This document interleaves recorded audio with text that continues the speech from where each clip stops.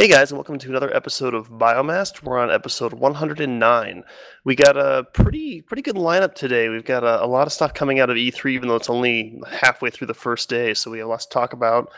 Got a couple old guests on here, talk about some PvE stuff. But for the E3, we're probably going to go on to Titanfall 2, some of the Mass Effect, Battlefield, some new Telltale stuff for Batman, Injustice 2. The new Destiny expansion, then we'll probably go into a kind of our deeper dive topic of PvE in video games, kind of a open-ended talk about it. I know we've brought in Ripley Riley, who's a huge fan of that, and I'm also a big proponent for PvE in games, so it'll be a good talk. Without much further ado, let's get started off with some introductions. At the top of the list with Soraya Zell. I'm Zell, and I'm here, and I'm going to talk at things on the podcast. That is what we do here, usually poorly and without any form of organization whatsoever, but we do try to talk for a full hour and sometimes succeed. Yeah. That's true. All right, Jason? Yeah, I'm Hogarth Hughes, and I like big, tall, like metallic dudes that sound like Vin Diesel.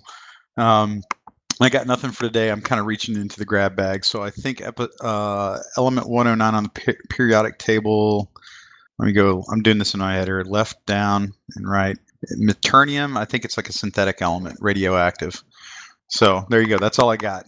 I watched Iron Giant with my kid, and I'm trying to remember the periodic table for you. And I'll talk about some games or whatever. Nice. I love that movie, Iron Giant. They did a remake of it recently, right? Or at least like a re-release of it? I don't know. We caught it like on Netflix or something. Oh, okay. Or Hulu or something like that. I'm not entirely sure where we saw it, but I walked into it today and he's like, "Oh, it's like Iron Giant," and I was like, "Oh, that's awesome." So he liked it. It was good. Yeah, it's a good flick. All right, Livy. Hey, I'm Livy, gamer blogger. Caught the plague this week, so I will try to keep talking as I can. All right, and Ripley. Hey, I'm Ripley Riley, CEO of Incorruptibles. I'm going to try my absolute hardest to pretend I care about Battlefield and Call of Duty. Other than that, woohoo, PvE! We're all going to be working real hard on that one for the 3 seconds we talk about it, but it had to be mentioned because it was a pretty big piece of today's presentation at the E3. So we'll try to stomach our way through it, but I promise we won't linger too far. And I'm Pokey Draven from OSG Planetary Operations. I co-host the podcast. I write for the blog, and I'm having really bad allergies today. So if I sound like I can't breathe, it's because I can't, and I'll try not to lose you on too many sneezing fits. So with that said, there is one thing that Zell wanted to clarify. There was a correction last week that you wanted to talk about. Yeah, so I said something about the Rainbow Six Siege Starter Edition offer being available like from now until like November. It's now until like next week, June 19th. So that was a really awful screw up. I failed to clarify it during the podcast. And so what I wanted to mention is that if we have any clarifications, details, links to things that you might be interested in that we talked about during the show, we try to put that on the blog post on our site for the podcast in question. So I just want to mention that even if you do listen to our show via iTunes or some other medium, you should actually check into our blog post for it just to see if we figured something out that we were totally wrong about during the show, because we might be, and then we'd put it there. Good stuff. All right, so E3 is starting. It started earlier today. The EA presentation was kind of the big one. I know that Bethesda has one later tonight in a little less than an hour here, so that'll be pretty cool to catch. But aside from EA, there was a bunch of other kind of pre-release things, different trailers, some different announcements come out. It's kind of a thing game companies have been doing lately, is they like to announce before the convention. So lots of stuff to talk about. One big one that I actually have kind of a renewed interest in is Titanfall 2. I really didn't play Titanfall 1. My brother did, but I watched him play it a lot. I just never got into it, but I have heard that it is now going to be on all consoles, both PS4, Xbox 360, and PC, which is pretty cool. And I know Zell has a lot more experience with it. Did you want to talk about that for a bit, man? Titanfall? Titanfall 2, yeah. Okay. So yeah, what I looked at, it looks like they're actually not like do like a real single player campaign for Titanfall 2. So yeah. To be clear, Titanfall 1 is really just a multiplayer game. It's 6v6, but it has some NPCs to make people who are bad at the game feel like they did something useful. So there's lots of little NPCs, and then there's only 6 actual players versus 6 players. And then their single player campaign was like a little audio clip intro to each slightly themed battle scenario, but they were the same maps and the same, and it was, and you got thrown into a PvP situation to begin with, anyways. So they kind of made a campaign of sorts, but it really wasn't. It wasn't single player. It really wasn't a deep campaign. It was just a little stitching together for a set of six games in a row or something like that. This trailer, they seem to indicate that they're actually doing a real story to it. There seems to be more of an actual AI. They're doing this thing with AI in terms of the Titans, is you could always kind of put them on like an AI mode where they would patrol or follow you or whatever. But that was about it. They were kind of just there.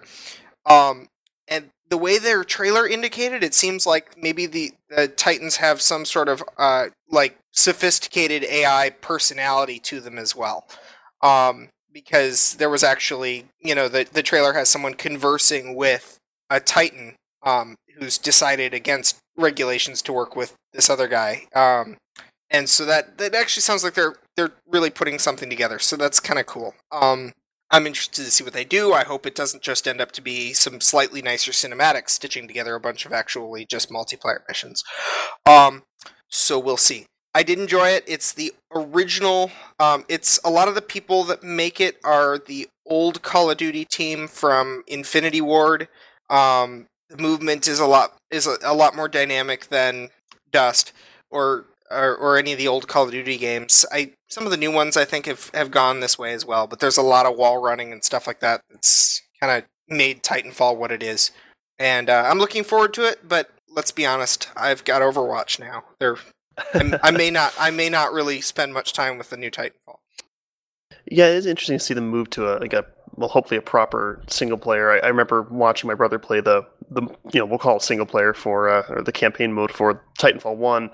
It was kind of dumb because, like you said, it was just another multiplayer match, and regardless if you won or lost, the story progressed the same anyways. So there was no consequence to what you did, and it's like, I lost, but we're just going to pretend that I did, and we're good. Let's progress the story to the next round. It was really weird. It felt a lot like they just kind of tacked it on at the end and just tried to stitch it in with the multiplayer just to say they had a campaign mode, but it really was non-existent. So that trailer with the single player campaign was pretty interesting. For the creators of Call of Duty, I can't really expect much of a story to come out of it, but hey, it might be surprising.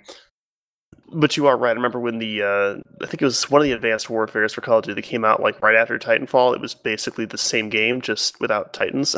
It was like, why'd you guys bother? I don't know. I have not played a whole lot of Titanfall. The trailer, the original Titanfall, but the trailer did look pretty decent. But what we're starting to see is, I think, everything. It used to be you could look at like at a game trailer and kind of get a feel for it, and during an announce, like even like 3 years ago, and you could kind of see some like tiering or separation between what looks good and how something might be noticeably different in terms of gameplay or style or the feel. Like everything just looks good nowadays. It's really hard to like pull apart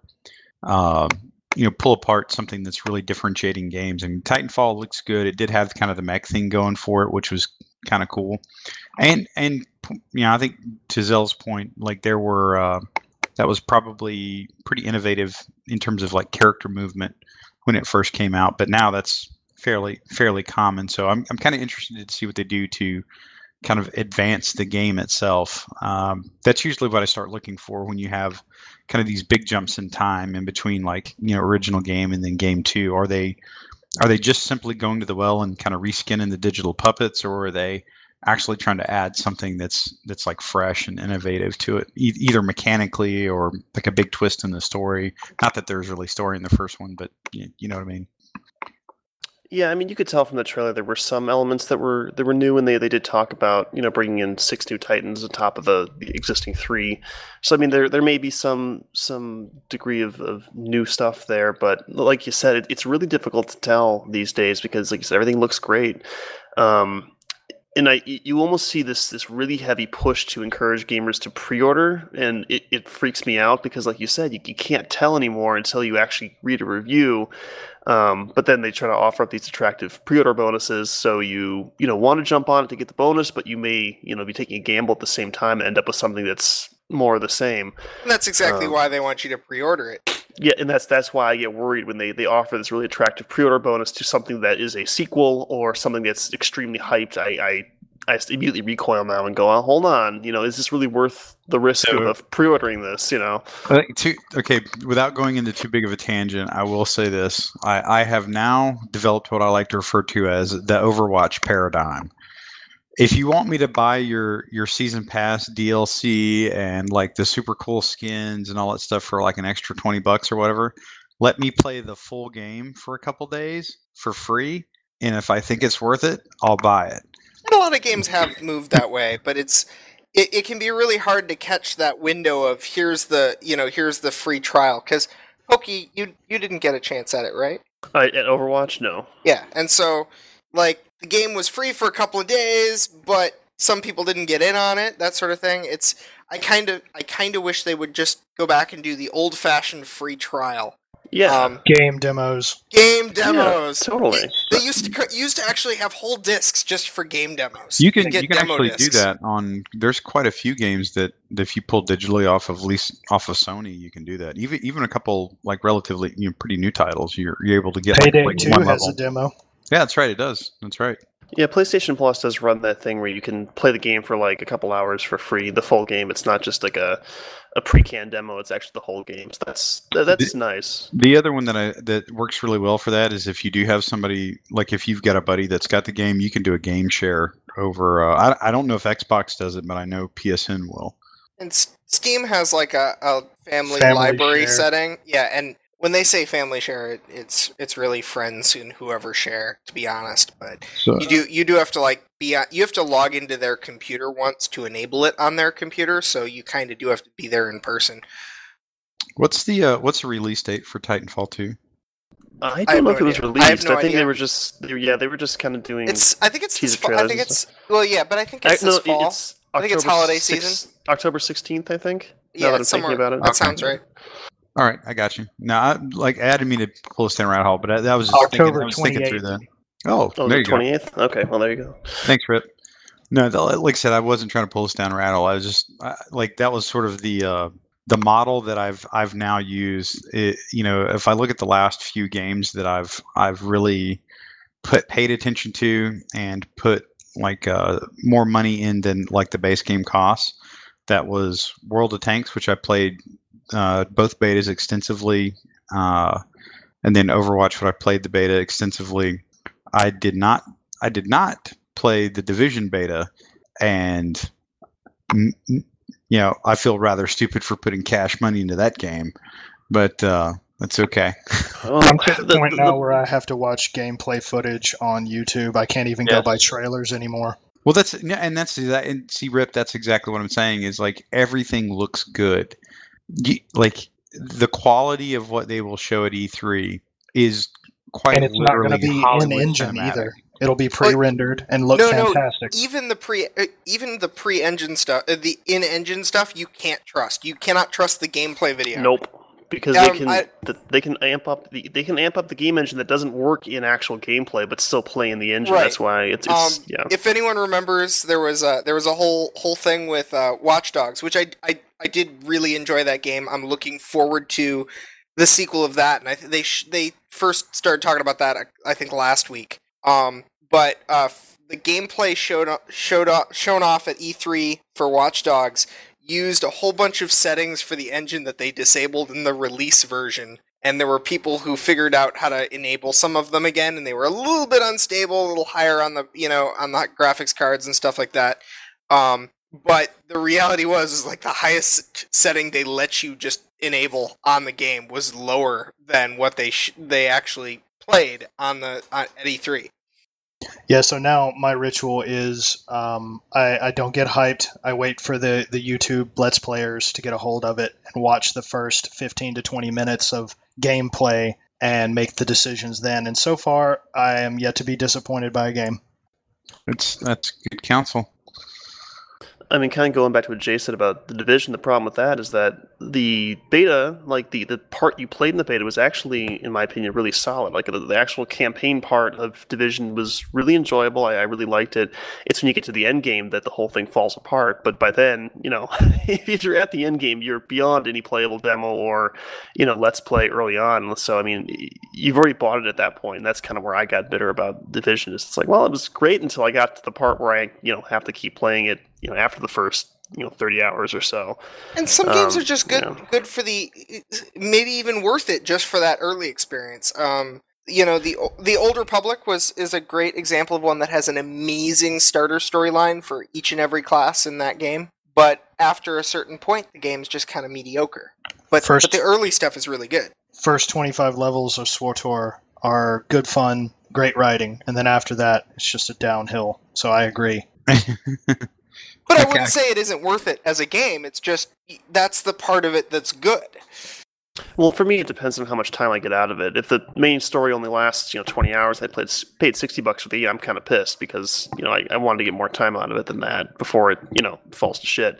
Now, if I paid $20 for the game because it's older and the main campaign lasts me 20 hours and then the rest of it's crap, that's a decent enough deal. But when they're pushing you to buy the game early on via pre-order or whatever, you don't have that opportunity of getting it for a discounted price, and that's where a lot of my paranoia comes from in purchasing games early on now. But I'm sure we'll get back to all that once we get to the Destiny portion of the show. But for now, Zell, get your towel because you can talk about Mass Effect now. All right, so there was the trailer for Mass Effect Andromeda came out, and first and foremost, I have to say that the Tempest is a pretty starship, and I want one. Because I'm a Starship nerd and it's an awesome looking ship. That's almost all I have. I'm totally buying this thing. It doesn't really matter. I will buy all of the collector's edition and whatnots. Pre-ordered, yes. I will take the disappointment. I don't care. It's Mass Effect. So the big thing with Mass Effect though is they're moving to the Frostbite engine, so it's going to look like Battlefield quality pretty. I think it looked pretty good before, but it's going to look more. They're doing everything in another galaxy, and that's really they didn't give us a lot to go on. It really has kind of a No Man's Sky kind of vibe to it. I got that vibe too. They're trying to distance themselves from the third one because of all that fallout. Honestly, the third one was fine. It was just it's one of those things. My view on Mass Effect 3, and it was in many ways fun. It was a lot of it mechanically was an upgrade from Mass Effect 2. There was plenty of content. It was okay. The Galaxy Readiness score thing could take a dive. Multiplayer can go jump off a cliff, but the game was fine. I don't think it was possible to have a ending to Mass Effect 3 that would have satisfied the expectations for it. I think it's kind of like The Dark Knight.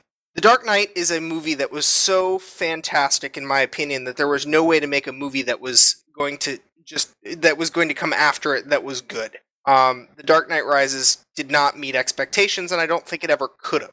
Similarly, I think Mass Effect 2 was such an incredible title that there was no way to top it. Now that I'll agree with. 2 was so good, the follow-up to that was doomed to not live up to expectations, but I'm still bitter about the ending, and I know that that's petty, but... And also, I didn't actually finish the game until all the DLC came out, so I had all the improvements they made to the ending and stuff when I played through it, so that helped. Yeah, it looks like it's got, like they said, kind of that No Man's Sky feel. They didn't luckily drop the term open world because that freaks me out nowadays. But it's because it won't be open world, I guarantee. I know, but it did kind of imply a more. Again, I haven't really played much of Mass Effect 1 through 3, but it implies certainly like a broader level of exploration as compared to the first trilogy. So it looks interesting. Yeah, that was, I would say, kind of what other than the actual visuals, because it did again have sort of that No Man's Sky kind of feel, or even whatever that what is it that Robert Space Industries bullshit that like Zell's put most of his life Star savings Citizen. into? Yeah. So there was definitely a heavy tone of exploration that you saw. Like whereas in the first two Mass Effects, it was a much more like it was sold and presented as a much more story-driven, deep RPG that there was a narrative that you were following, and depending on how there's about 50 ways to get between points A and B, at the beginning and the end of the story, and then sort of what you ended up with at the end, you were still going to be able to follow this sort of really elaborate choose your own adventure, basically. But again, it's within the context of that story, whereas this tone was very much go out and find new things, and it really went to some lengths talking about the exploration of a new galaxy, the exploration of planets, a lot of shots of big open vistas, things like that, a lot of driving around in the space dune buggy, which by the way I actually enjoyed quite a bit in the original Mass Effect. I liked the Mako. Everyone it was hated kind it. of fun. I actually thought it was kind of fun because you could like just kind of go around and explore. I always get a kick out of that, trying to figure out how big some of these maps are, but it definitely had a different tone to it, and I kind of like it because it is a clear departure. And then the other thing, if you think about it, the Mass Effect series was very much a story-driven, character-driven series, and that was probably, the gameplay itself, in 1 and 2, it was good, it was clean, but it was not earth-shaking in terms of the actual mechanical play. It looked good, felt okay, but it was really like the action of you playing. It's a cover-based shooter. Well, yeah, but see, that's the thing, though. The action of you playing was really a vehicle to get you to the next plot point where you make decisions. It was a really, really elaborate Telltale game, basically. I played it on easy. I wasn't playing for the combat. Well, and that's the things like that. Like I found myself doing that too. Like in Mass Effect 2, like after I went through 1, picked up 2, I actually, like, instead of trying to attack it like a competitive gamer, I actually just enjoyed the story. And I found it, I actually liked that much better in Mass Effect 2. Mass Effect 3, it kind of went off the rails. It clearly wasn't as good in terms of like the narrative it was trying to pitch. But this is totally different. And if you think about it, they kind of had to do something different. Even if it wasn't distancing themselves from Mass Effect 3, they just needed something fresh to keep a story going, or generate a new story. So they had to kind of go in some direction, and they'd kind of done the Galaxies at Risk, Jason Bourne, special operations, like Star Trek kind of feel. They had to do something different. Maybe this is it. I don't know. I don't think it's going to be more open than the previous 3 games, to be honest. I think it's probably going to be more exploration themed than war themed, perhaps, but I think it's still going to end up at the end of the day being more or less the same. So that's fair. Which is fine, and I'm okay with that because I loved what I've had before, and I do think that Mass Effect is the true in the post J.J. Abrams has ruined my franchise world. I think Mass Effect is the true successor to Star Trek, and I'm cool with that. Oh, speaking, complete sidebar. I'm sorry. I'm just gonna throw this game in there. Man. Ubisoft announced they are making a VR Bridge Crew Star Trek game. That could be. It's going to be interesting like exploration. It's going to be. How long did you black out after they announced that? I don't know because I wasn't conscious. I mean, like, it was announced sometime yesterday. I think maybe I was awake like 6 hours yesterday total, so I'm not sure. So there's going to be, it's like 4-player co-op on a bridge in VR. And as soon as that comes out, I will buy a VR headset. I don't care how much it is. I will buy it. This is how everything ends. I know, but my God, you can be on a bridge. I guess it's going to be like 90% similar to the Enterprise, but it will not be the Enterprise, presumably, so that they can do whatever the crud they want with it. That reminds me of. Did you ever hear about the Artemis spaceship bridge crew? Yeah, I would love to try playing Artemis. I don't have enough friends to play Artemis. I believe that. I'm it's a believable fact. Yeah, so for people who don't know, Artemis is a non-Star Trek branded, completely off-brand, completely independently made little LAN party game where you get to have you need a bunch of computers and monitors to play it properly, because you can actually have a bunch of different computers running different stations on a bridge of a spaceship and have one as your view screen and everything. You can set up like a Star Trek bridge in your house, which I have enough screens to do that. I just don't have enough friends to use all the screens that I have. So, an important point. First, it's competently made, and $40 buys you the license for all the members of the crew. So everyone doesn't have to own a copy. Yes. Which is pretty cool, in my opinion. And they have an Android version too, so I think you can have little mobile tablets involved in that as well. I did not know that. That's cool. I think I actually bought the Android version. Just because I never bought the actual real version though. So what you're saying is that the Biomass crew has to buy VR headsets and see how fast we can be forced to eject the core out of the Enterprise. Yes, because we screwed everything up. It's the Aegis though. It's the USS Aegis in this game. Okay. So, but we will most definitely blow it up in like 5 minutes. Not minutes. the Enterprise, but USS totally not the Enterprise. But you can totally pretend it is because it looks just like it. Right. Exactly. Okay. Awesome. That actually is pretty cool. It reminds me a bit of the multi-crew stuff for Star Citizen, where you're all kind of hooked into different systems working together to run the ship. And we should eventually still someday 3, 4, 8 years from now get to play it that way. In 2050 when I don't care anymore. Because Star Citizen's supposed to support the Rift too. Actually, let me just continue spiraling along off our original topics and just like running off before the hosts who actually keep the show in order like manage to rein me in. Also, this week, Star Citizen released their 2.4 patch. They got up to like 2.4 revision T on the test server before they pushed it to the main server. I had a friend of mine who's like, I think they'll make it to Q this time. And he's like, oh nope, they beat Q. They're at T now. But 2.4, they pushed out the Starfarer, which is the first like capital class ship that you can actually now fly around. The thing's huge. It's got like 6 decks. I watched a YouTube video touring the thing, and it took them a half hour to tour the whole ship. So it's like the first like significantly large vehicle in the game. And then they also, the other thing that's kind of big for an MMO, because it's a thing that MMOs are supposed to have, for the first time, Star Citizen's universe is persistent, and things that you buy will actually stay bought when you reload the game and go into it again. Oh wow! Basic features, they finally got those in. Yeah, nice. Yeah, that's new. So there was actually, this is like one of their most significant patches in the last year. That came out this week. So I have not tried it. I don't know how. I haven't really tried to see if it's any good. But it was a big patch list.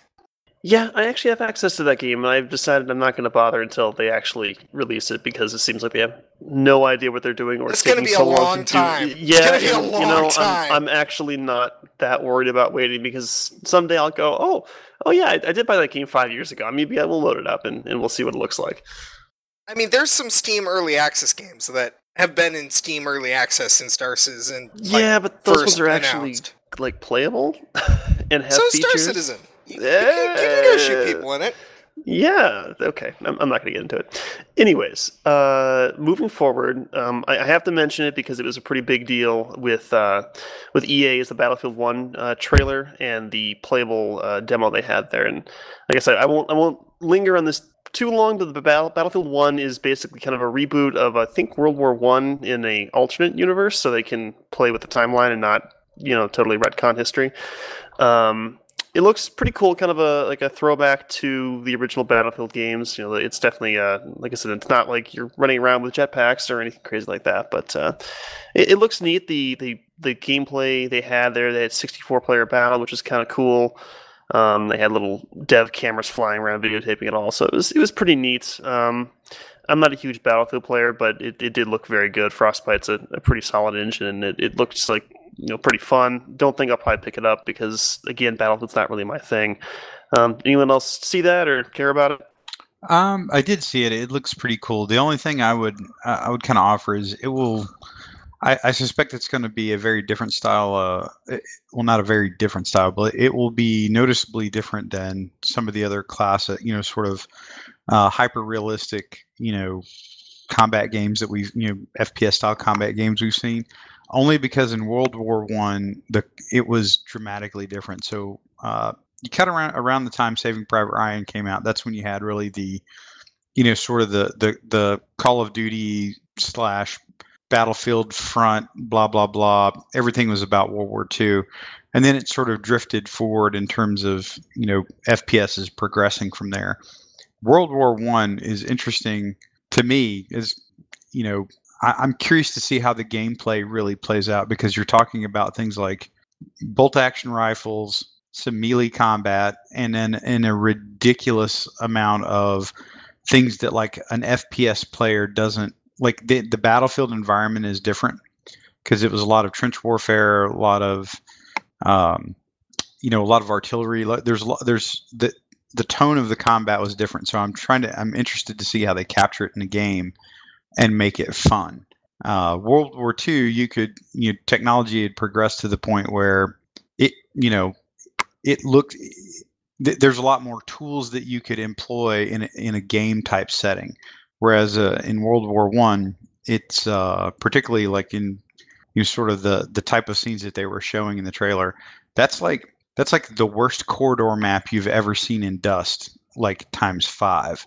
So I'm curious to see how they do it. It looked good. So that was kind of the only thing I wanted to add on. It was just, I'm curious to see how they take that setting and make it a really, like a really engaging, intense, it could probably be an intense fight, but make it like, an engaging FPS style game. I'll be interested to see how they do that. I also want to know. I want to know what Rattati thinks of upcoming Battlefield games. I do. Someone, if he listens, he should tell us so we can report on that. Because I know Needs more Myobibs. He's a big Battlefield fan. Yeah, I guess that's fair. Jay raises good points, though, that it's kind of interesting to see how they'll translate what would have been considered, realistic versus what's actually something you want to play in a game without it being absolutely horrible. Because everything's all about the wall running and the fancy, crazy designed weapons and stuff like that now. And I think that's what they're intentionally trying to get away from, especially in light of Infinite Warfare with Call of Duty, which has gone basically Halo. They're trying to go the absolute opposite direction and go way back to more of a classic thing. So we'll see how they handle it. Will that end us up back in Star Wars Battlefront territory, where it's like a shooter from 20 years ago, essentially today? Oh, they did. I think full on announce Battlefront, Star Wars Battlefront 2, right? That's a thing now. Yeah, I believe so.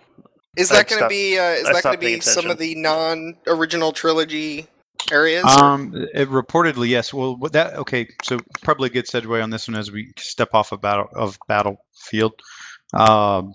EA put out it was basically a rundown. I don't think it was EA. It might have been Disney. I'm not sure, but they have a trailer. It's about minute 40 maybe, of all of the different Star Wars games that are coming out here pretty soon, or at least that are currently in the works.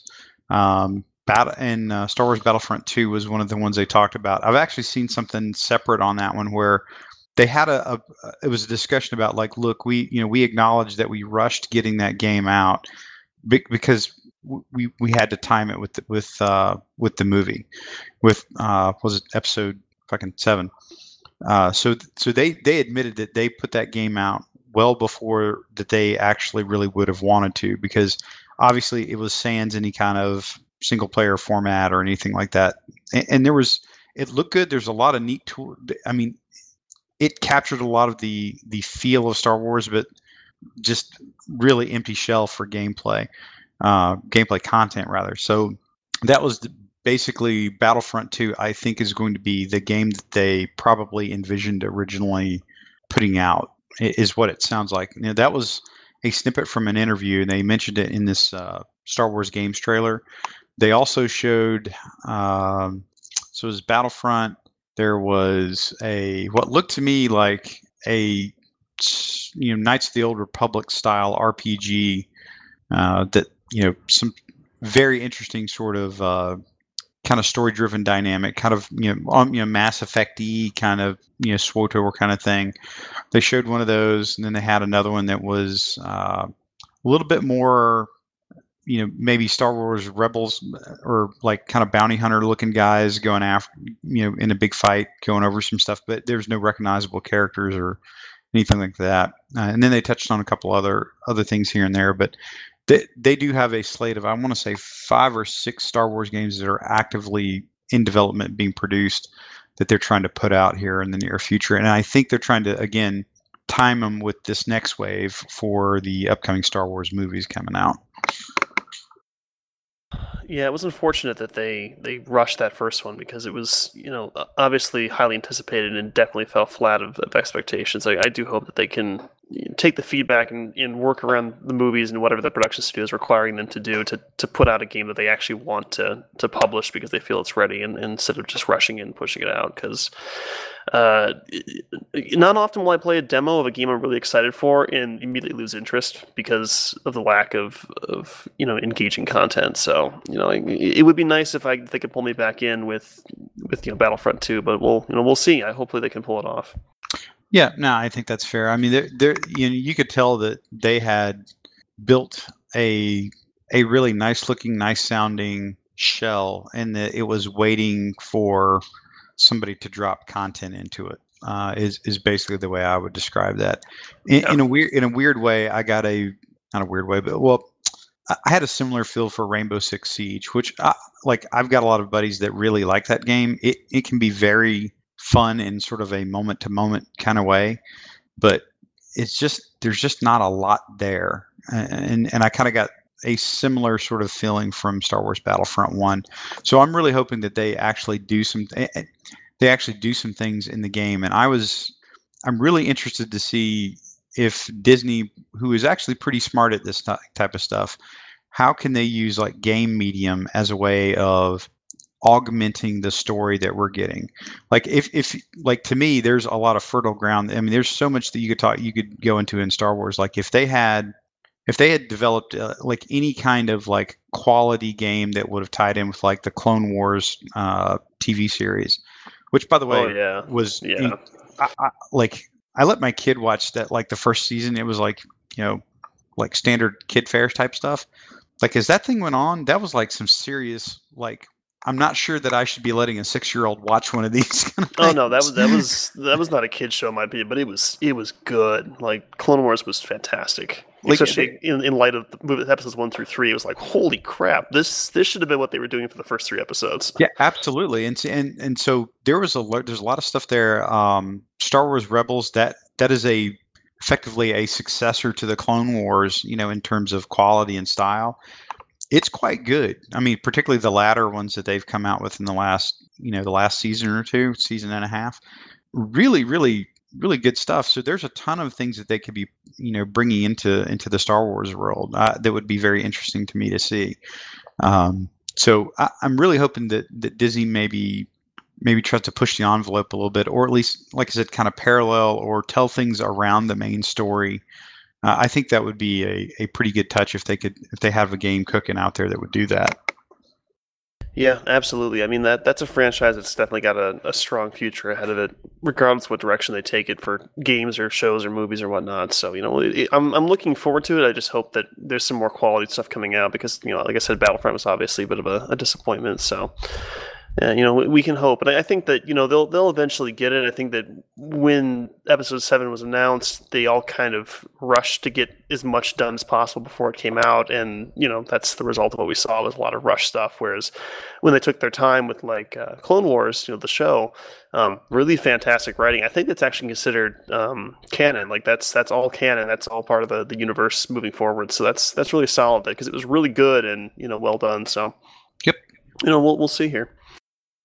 All right, now there's 2 more games that I really haven't been tracking, but I know Jay has. Did you want to tell us a bit about the new Telltale game and Injustice 2? Yeah, sure. So a couple things. One, like we've like Bait, one of our other co-hosts who's not here with us tonight, we're kind of fans of the Telltale games, which are kind of your classic story-driven game. There's some actual gameplay in it, actual mechanical gameplay. There's, depending on which Telltale game, it could go anywhere from literally you're sort of quite literally watching a video version of a choose your own adventure book, or it's a kind of a more classic, almost Mass Effect style, where you're using gameplay action to get you to the next part of the story, really, or to the next dialogue choices. But Telltale's coming out with a Batman game, and they have not released a trailer, but they do have some stills of it. And Telltale generally is quite good at making story-driven games. That is really their niche in the game market, and that's kind of what they're laying out. And it's not entirely clear, kind of what the premise is, but it appears to be a serialized game, which again, that's something that Telltale's kind of perfected, is kind of these bite-sized chunks, these like chapter-sized chunks of story that come out every month, 6 weeks, something like that. That kind of has you, basically you can subscribe to it or you can buy it sort of a la carte, and that's something I'm kind of interested in seeing. But it'll be a console release from Warner Brothers Interactive and DC Entertainment, and I think it's coming out. I'm trying to find it online right now, but I want to say it comes out here pretty soon, actually. I can't find it off the top of my head, but I actually thought it was coming out this winter. So I'll be kind of keeping my eye on it. Really, it's mainly because I like Telltale games, and I'm kind of interested to see what they do. This looks like an iteration beyond what they've been doing for the last few years, which is basically taking the same engine, the same sort of story, the same story model, and just applying different environments on it and different characters on it. They've done like Walking Dead, Game of Thrones, all this, all these other kind of things. They usually do them fairly well, but it was getting a little bit stale in terms of how they were presenting stories and how you were kind of manipulating your way through a story. So I'm kind of hoping that they iterate on it a little bit and maybe kind of push that one forward. The other game, the other gameplay trailer I saw, which I was kind of interested in, was Injustice 2. I played Injustice 1. I am not in there's a lot of people get very competitive about some of these kind of things. The classic fighting games, Mortal Kombat, NetherRealm Studios, that kind of stuff. So Ed Boon, the granddaddy of Mortal Kombat, he's the guy that brought Injustice in, and that was your sort of classic superhero-based, DC superhero-based, fighting game in the theme of a really well done Mortal Kombat game. I mean, a lot of the same type of mechanics, things like that. There's some differences, but they did it really well, and they went on the original Injustice, they went like whole hog on it. Very, very deep character roster that really captured. I think uniformly, most people would say that captured the essence of a lot of the characters. There were a lot of neat little nods to the fans dotted throughout the game. It was generally a very well received video game. And again, you kind of have to be in that niche of liking fighting games.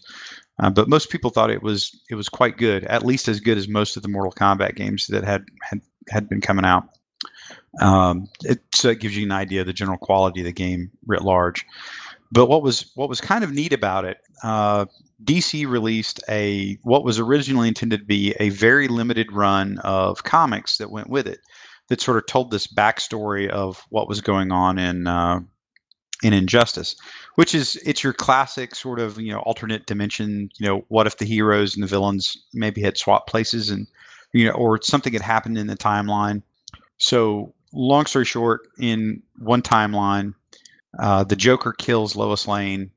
Superman reacts as you might expect, which then ultimately leads to him kind of becoming the dictator of the Earth, so to speak.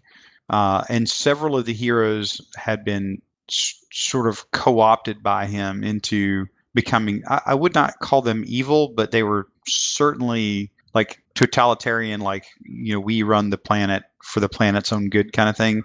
Fairly brutal in some ways. And then you had this interesting mix of some bad guys went with him. They basically like swore allegiance to Superman because they knew that's where, so they didn't get killed. Some bad guys and some of the good guys sort of formed a resistance movement. And what was interesting is there's a lot of tones of that you see in Batman versus Superman, quite overtly, in fact, in a few areas. So that was the basis of Injustice 1. And so they were going to put out, I want to say it was a 10 or 12 issue run that was going to, sort of tell the story of the struggle between these two parallel universes, which ultimately sort of had them bringing over like Superman from like the mainstream timeline to help them beat the the Superman that had basically gone bad. The comic was actually incredibly well written and well done. It was generally got really, really high reviews from a lot of people, and then they made it a like a long duration run. Basically, they have continued to tell the story since Injustice 1 came out, and it's still a very highly regarded DC comic book property, which is, to me, fascinating. It was truly designed as like a kind of a limited run, just to kind of help pitch the game a little bit, but they wrote it beautifully. It was really well inked, and so the story itself was done in a way that it brought a lot of neat aspects to different characters, both good guys and bad guys out, and it hooked a lot of people onto it. And so it did its job. It actually got a lot of people interested in the game, and it got a lot of people from the game buying some DC Comics, generally off of like an app like Comixology or the DC Comics app, that kind of thing. So what DC actually saw was that their web-based comic books, like their sales, actually increased, and specifically they had a lot of subscribers coming for the Injustice comic book that actually started out as fans of the video game. So that was a good example of cross-platform promotion with DC and NetherRealm. And they've done this before. They actually had a Mortal Kombat DC tie-in in a previous game, but this was all DC, and it worked out really well. So they wanted to go back to the well on it. And one of the things that they did really well was Ed Boon and the team over at NetherRealm. They basically took all of the things you would imagine from a really, really quality entry into the Mortal Kombat stable, in terms of how the fights work and like all the different unique moves that you can bring. The different styles that the characters have, and you could change styles, or stances, whatever you want to call it, in mid-fight. They brought all that and really sunk them into the characters and breathed a lot of life into the characters, and showed them, in really interesting ways. For example, Aquaman, who is generally one of the, traditionally has been kind of a sort of B-list hero, or one that there's a lot of jokes about. Everybody remembers him from like the Wonder Friends or Super Friends cartoon back in like the early 80s and stuff. He was actually generally like one of the more powerful characters in the game. He was definitely on par with like Wonder Woman, Superman in terms of like his power level. And what they were able to show in the game was what they had rarely been able to really show in the comic. And that actually drove a lot of the subsequent characterizations of Aquaman, and it's actually one of the reasons that you're going to see Jason Momoa play Aquaman in the upcoming Justice League movie, because they actually were able to show that character was a fairly powerful character that he's presented almost sort of in a Thor-like role in DC now. So very interesting in terms of how that game, how that partnership between NetherRealm and DC kind of burgeoned with Injustice 1, and looks like they're definitely going to the well again with Injustice 2, bringing a lot of kind of big fan favorite characters in that they highlighted in the trailer. Again, looked pretty solid, and I suspect it's going to be either a parallel to the current Injustice storyline or something slightly different, but it should be pretty good. I suspect it will be a quality fighting game, and so if you like those kind of things, I do recommend that you check them out. The first one was quite good. You can probably get it on like PlayStation Plus for almost nothing now. So that one was kind of interesting. And again, I'm not a huge fighting fan game, but I like comics. Kind of a DC, I like DC and Marvel kind of equally, which kind of makes me a pariah in both worlds.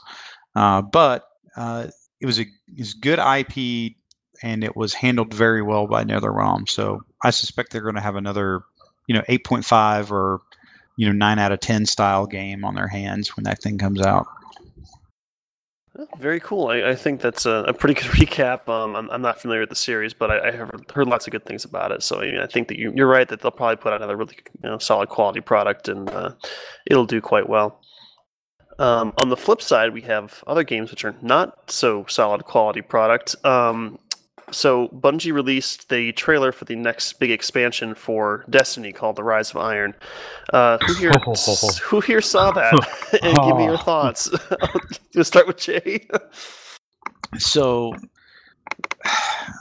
man, okay. Let me put it this way. I will say to you guys on air what I basically told Pokey and Zell in Skype earlier today.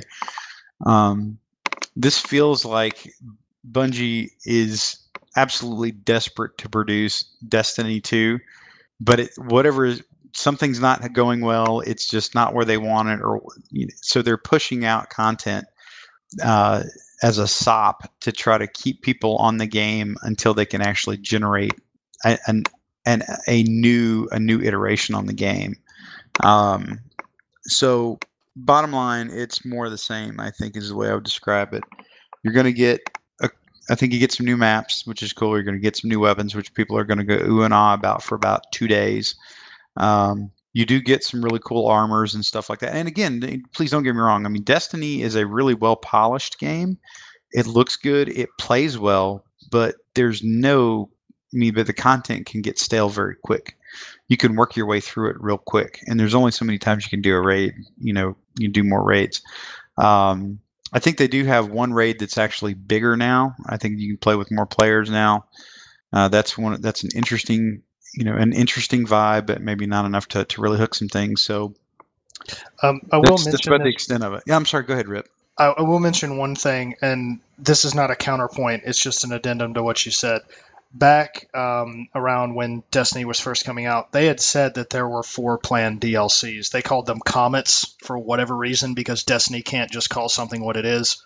But yeah, there were 4 planned DLCs, so this would just be the last installment of those. I think this has been in the works for a long time, and I do agree with you.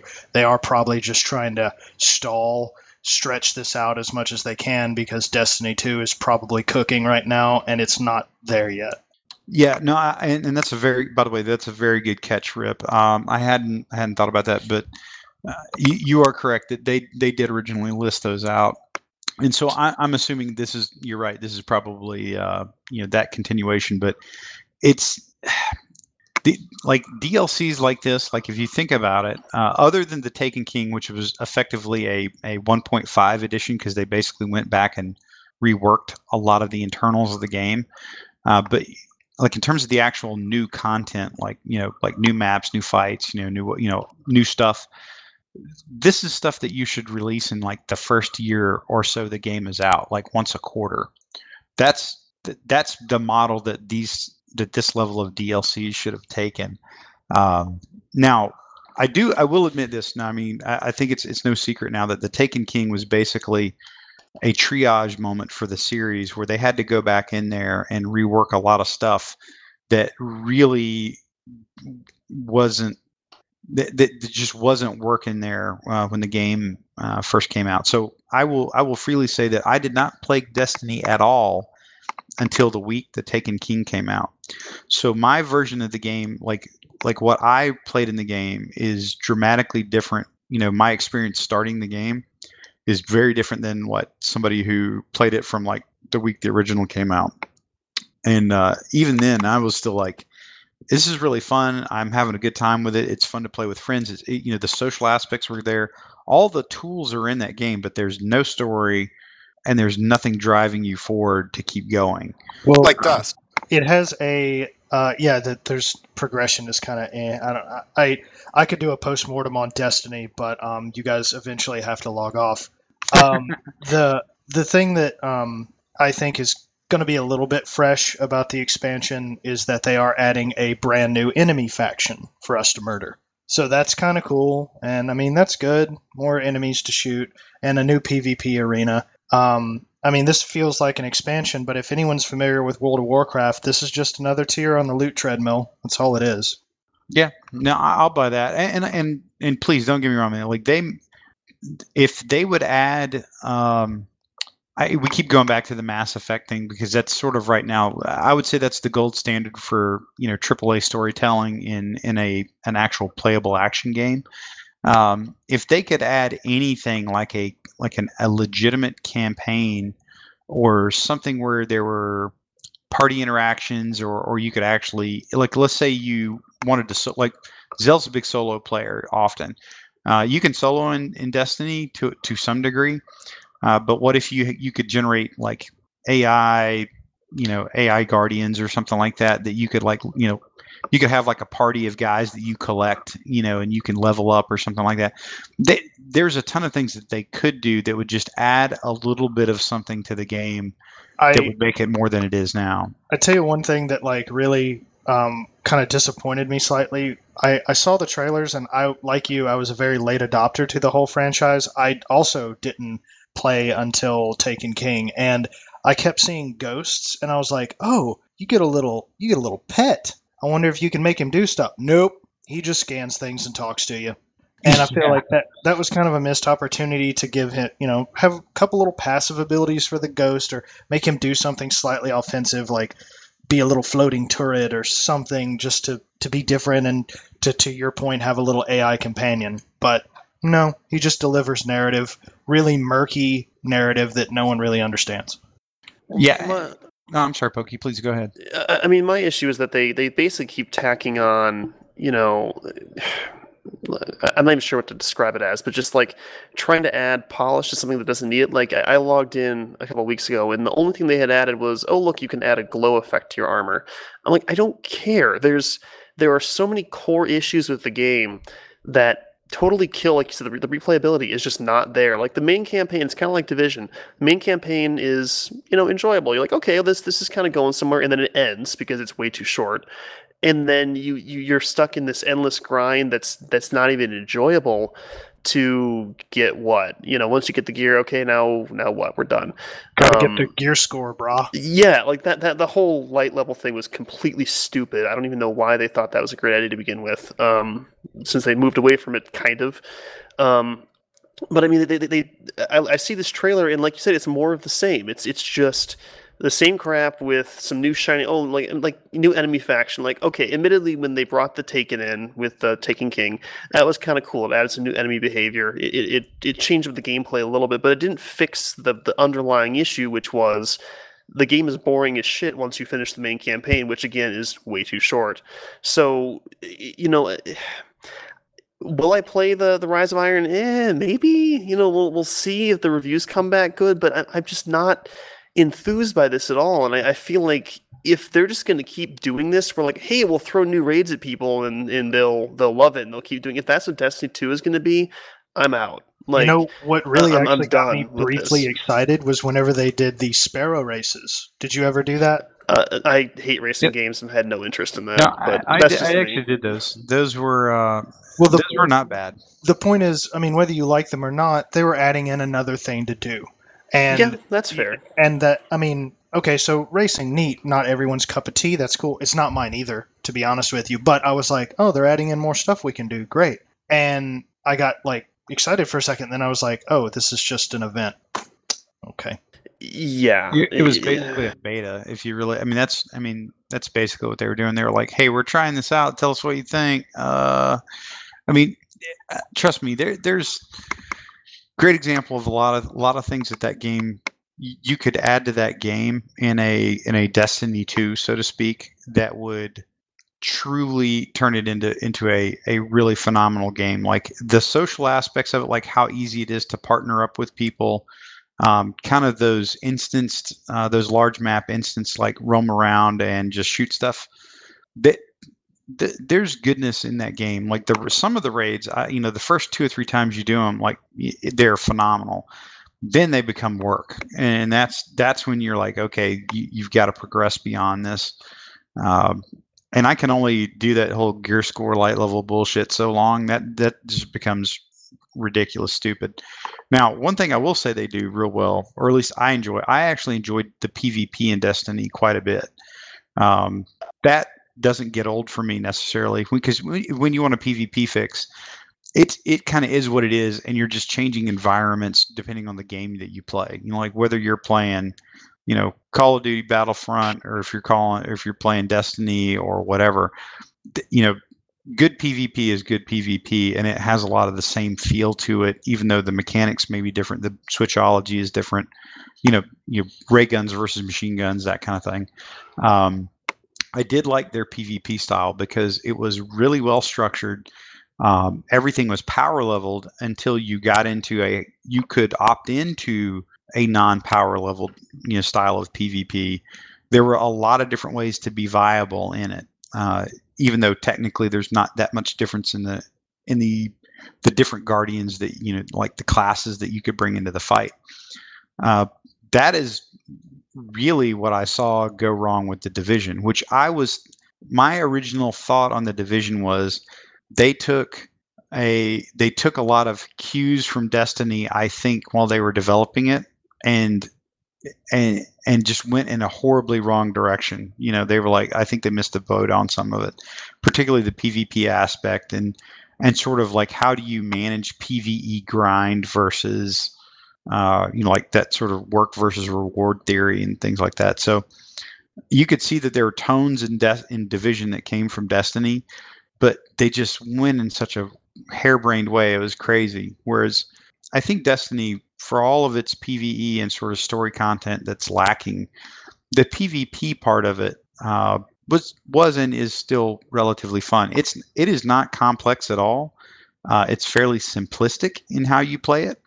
Not a whole lot of tactics involved, but just like as a kind of a quick, fun Twitch-based sort of shooty game, it's still pretty good. That part's pretty good, but the rest of the game is just stale. And that I think that's Destiny and Division share an issue, and I think that they try to keep this link between PvE and PvP and have it be this seamless link. And I'll reference Diablo, because I think in terms of a good PvE experience with really good replayability, Diablo is pretty much my gold standard. I think that they absolutely nail the formula perfectly. And a lot of it has to do with the fact that in Diablo you are overpowered as hell. Like, you get these legendaries with these crazy awesome effects that make you hit an enemy and it arcs lightning between everything on the screen, and it's fun because you're a one-man wrecking crew. And that doesn't really translate to PvP well because you're overpowered as hell and it's hard to balance it. And I think that Destiny tries to do this thing where you've got your exotics with these special effects, but they have to make them balanced for PvP, which kind of makes them underwhelming for PvE. And so it makes the PvE kind of boring because they're constantly trying to go, well, we can't really buff this because it'll make it broken in PvP. But it then is in turn kind of boring in the PvE experience. And the Division's kind of the same way, where it's like, they can't seem to nail that balance where, you've got these classes and roles in PvE where, okay, you're kind of the healer, or you're the tank or whatever, and it kind of works cool, but then you get to PvP, and basically, unless you're running a full firearms build where you can, nuke someone in half a second with, insane DPS, don't bother. So it doesn't translate, and I get the whole desire for the PvE-VP aspect, but at the same time, we have two examples now that just doesn't seem to work right.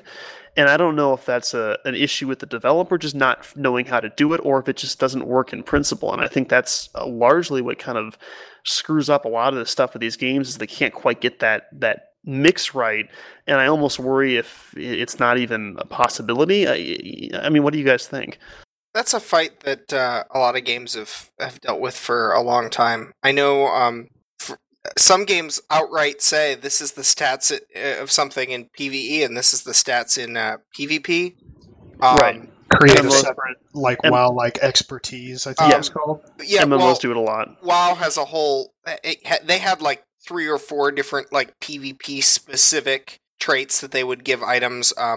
One of them that I'm trying to remember the name of it, because there was a point where PvP was almost solely determined by this one stat that was on all the PvP gear, and then they got rid of it. But there used to be spell deflection or something like that was again only used in PvP, and they would throw it on stuff to affect the way the game played for PvP only. I'm actually thinking, I think Black Desert actually states some of their stuff literally has traits on it that say, well, the traits are different in PvP. Yeah, Final Fantasy is like that too. You'll have this is a 400 potency, but it's only 200 in PvP because it doesn't work. Yeah. It's too overpowered then. And I think that's what some of the new WoW items do too. I think some of the early WoW, the newer WoW items say it's this level when you're in a PvP ground and this level when you're in a PvP space. Resilience. That's what it was called. That's it. Yes, resilience. Everything used to be measured. Your PvP foo used to be measured by how much resilience was piled on your gear. Mm-hmm. And you saw that kind of in Destiny for one item where if you've played Destiny, shotguns are extremely potent in PvP and basically completely useless in PvE because if you're getting close enough to an enemy to use a shotgun, you're going to die instantly because that's how the PvE is structured. So they actually doubled the damage of shotguns in PvE, and that still wasn't enough to make them work. Like there's just severe issues where trying to get these things to work together, and I'm not sure if it's the link that's a problem or if it's how they structure their PvE that doesn't work. I think Division to a degree does it better than Destiny. I think Destiny is completely foobar when it comes to that, which is a lot of my frustration where when I say you can throw me new raids and content and new enemies and, glowing armor, but I'm not going to care unless they can fix some of these core issues. I think that Destiny is running into this problem where it can't decide what kind of game it is because people go, oh, well, it's an MMO. And then Bungie goes, no, it's not. It's not an MMO. And it's certainly not, but it has MMO elements. And they go, well, it's kind of like a looter because there's praying to RNGs to get the right drop, except that once you get the gear, it's basically the same no matter how many times you get it, aside from some very minute differences that don't matter. So you don't care. Once you get your special exotic, you're done with it. Unlike, like Diablo, where you may get a legendary, but there's 12 stats on it that can roll differently. And, you may want to keep rolling to get the new perfect roll. And that appeals to some people and it doesn't appeal to others. But regardless, it's like Destiny can't decide what is it. Is it an MMO? Is it a shooter? Is it a looter? What is it? It can't seem to quite find that niche. It's like trying to recreate this own genre in of itself, and it just isn't working. I can't decide what kind of game it is. And normally I wouldn't care to give it a label, but I feel like it doesn't even know what it's trying to do. And if they can't make some really fundamental changes to how things are structured in Destiny 2, I mean, I'm not expecting that in the expansion because it's just an expansion. They're building off an existing game. Fine.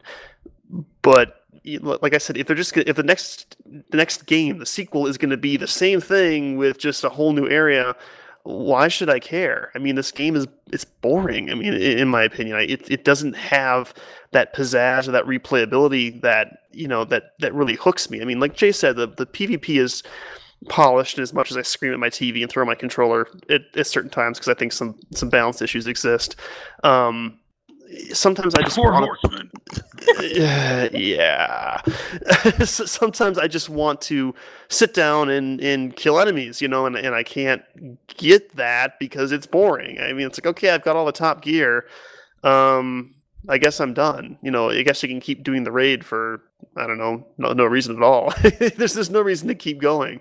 And that's what frustrates me because I don't feel like there's ever any incentive. It's like, when the game first released, it was like grind with basically no reward along the way until you happen to break the right light level, and then you can move on to the next stuff, which is infuriating because it's like, I'm going to be doing this with no reward forever.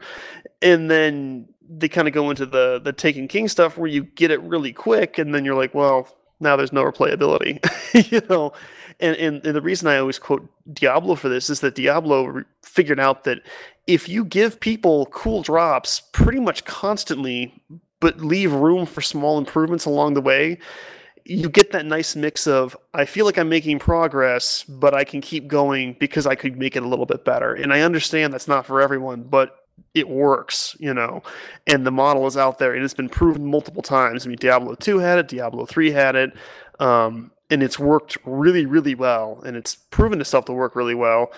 But for whatever reason, we just can't get a game that is okay with just kind of copying that model, even though they know it works. One of the problems with, and this is, a very, very natural thing.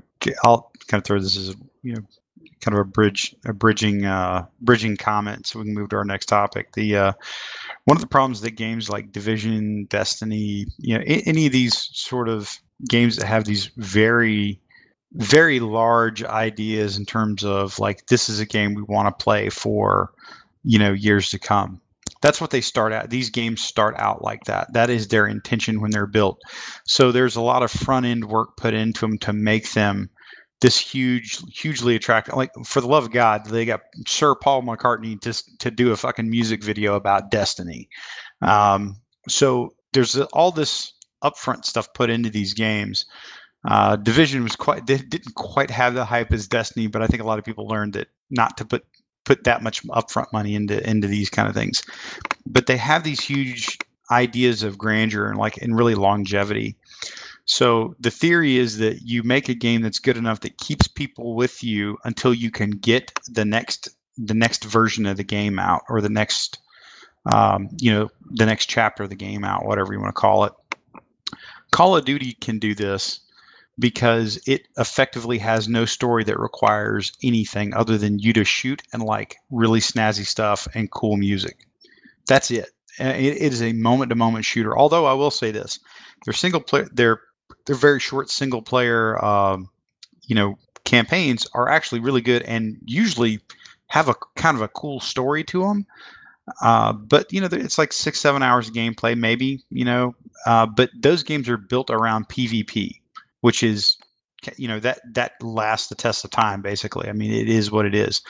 Things like sports games that come out every year that are fundamentally not much different than the year before, but it has an updated roster that you can already do online.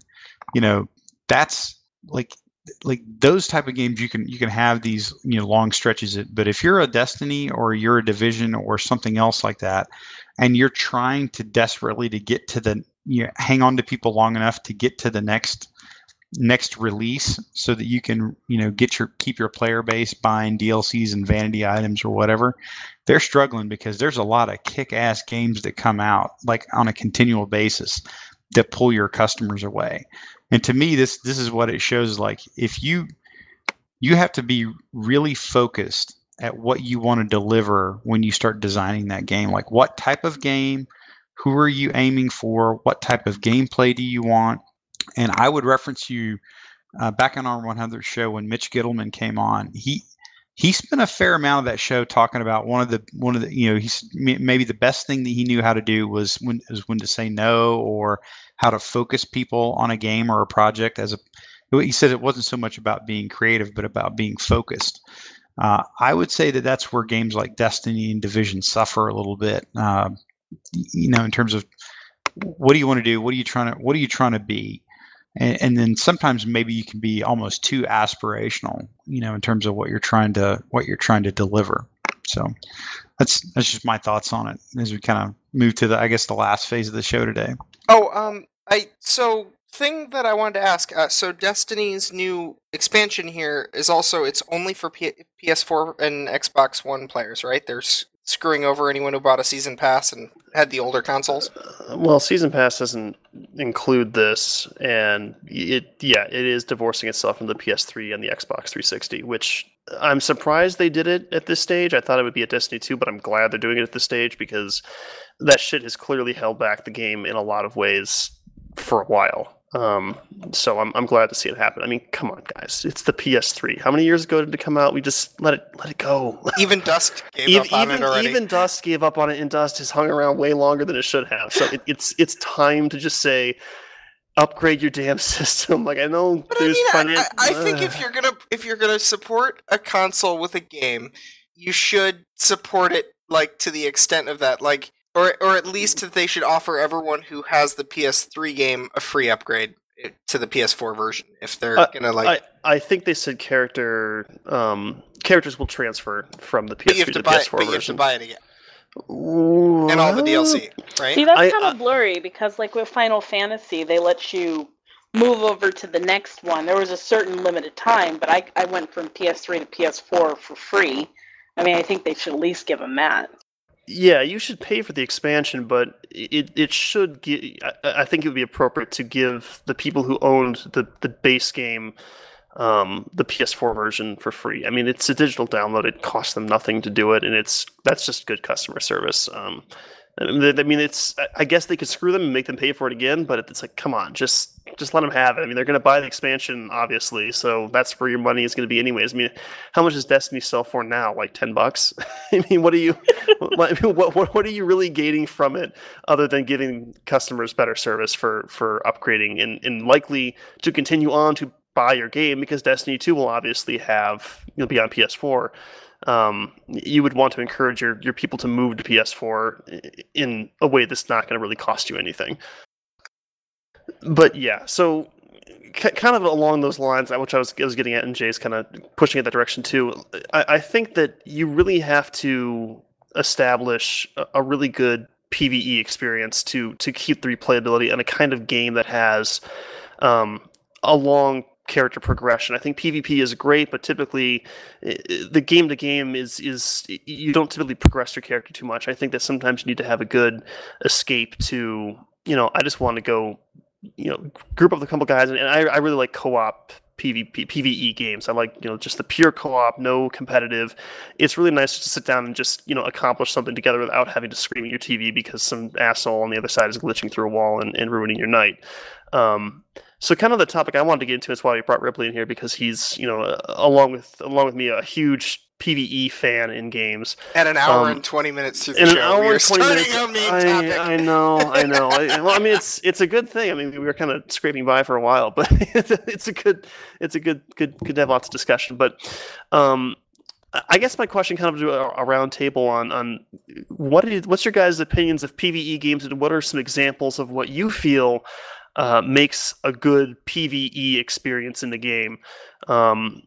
Just kind of what the elements are, maybe some examples of games you like, and what really you think is going to give a good lasting PvE experience that's going to last over and over again, that it evolves and it provides something that's more than just grinding the same thing. Or if you are grinding the same thing, what makes that grind enjoyable versus a chore. And I guess we'll start off with Ripley because he's here for this topic in particular. Well, probably one of my favorite PvE games, PvE shooter games, and coincidentally features some wonderful co-op capabilities.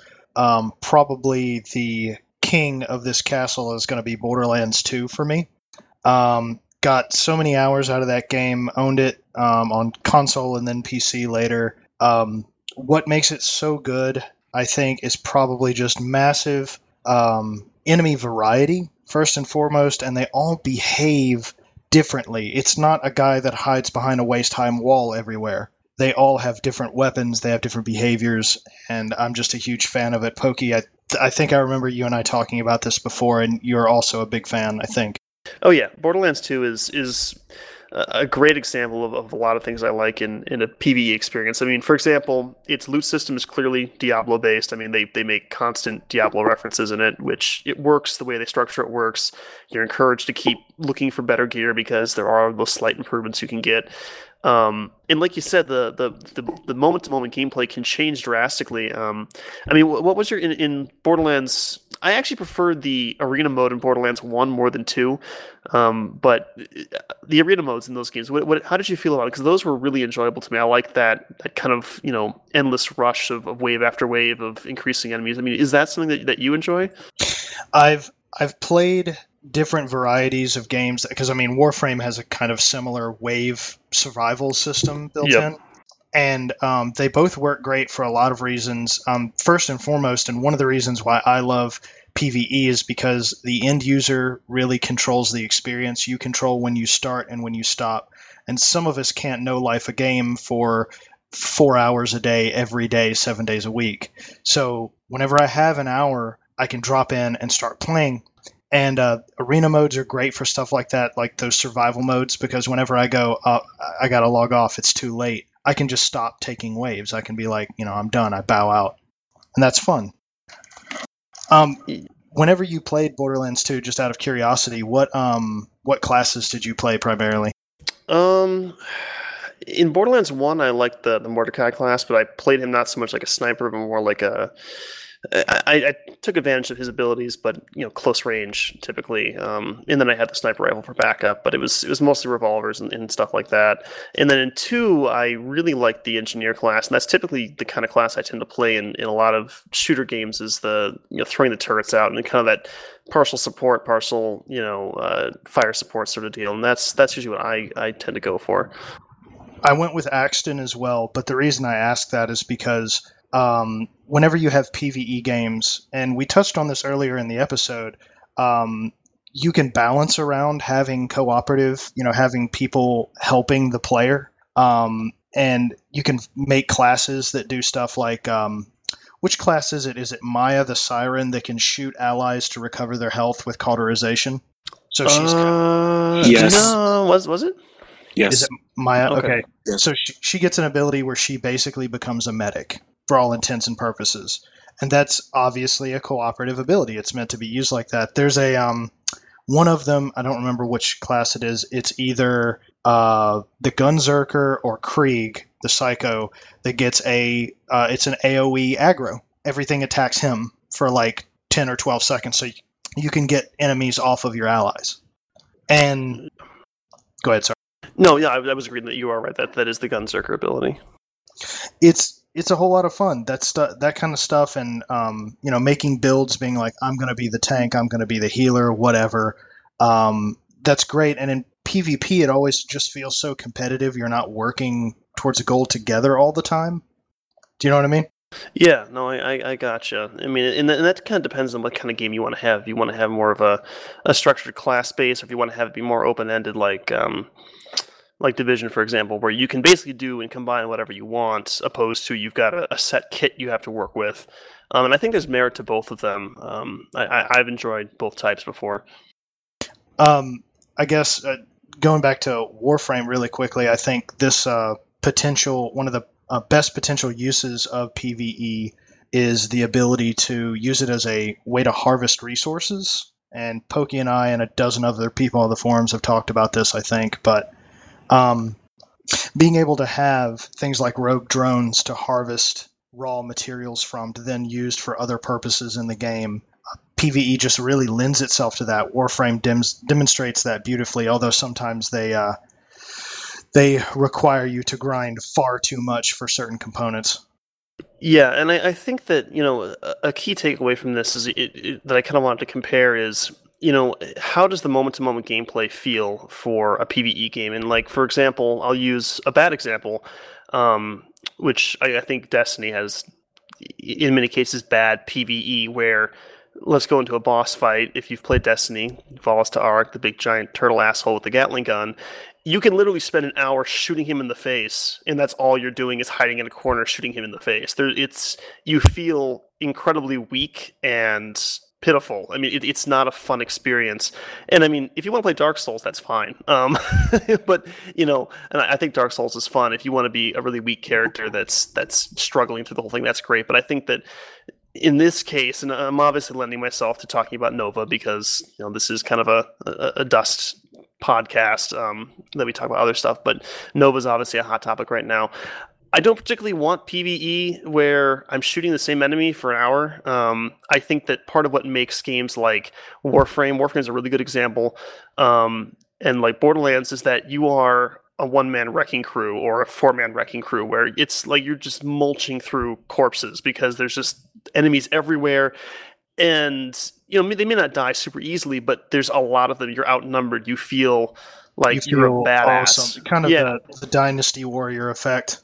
Yes, that's a good example as well, where you're basically, you are a certified badass. And I think that's what makes a really fun PvE experience where, you get to be overpowered. Diablo's another good example where it's like there's hundreds of enemies flying on the screen, their body parts everywhere, and you're just basically plowing through them. And you can make that challenging. I mean, that can be challenging, but you still have that sense of, I am really strong. Like Doom is another good example.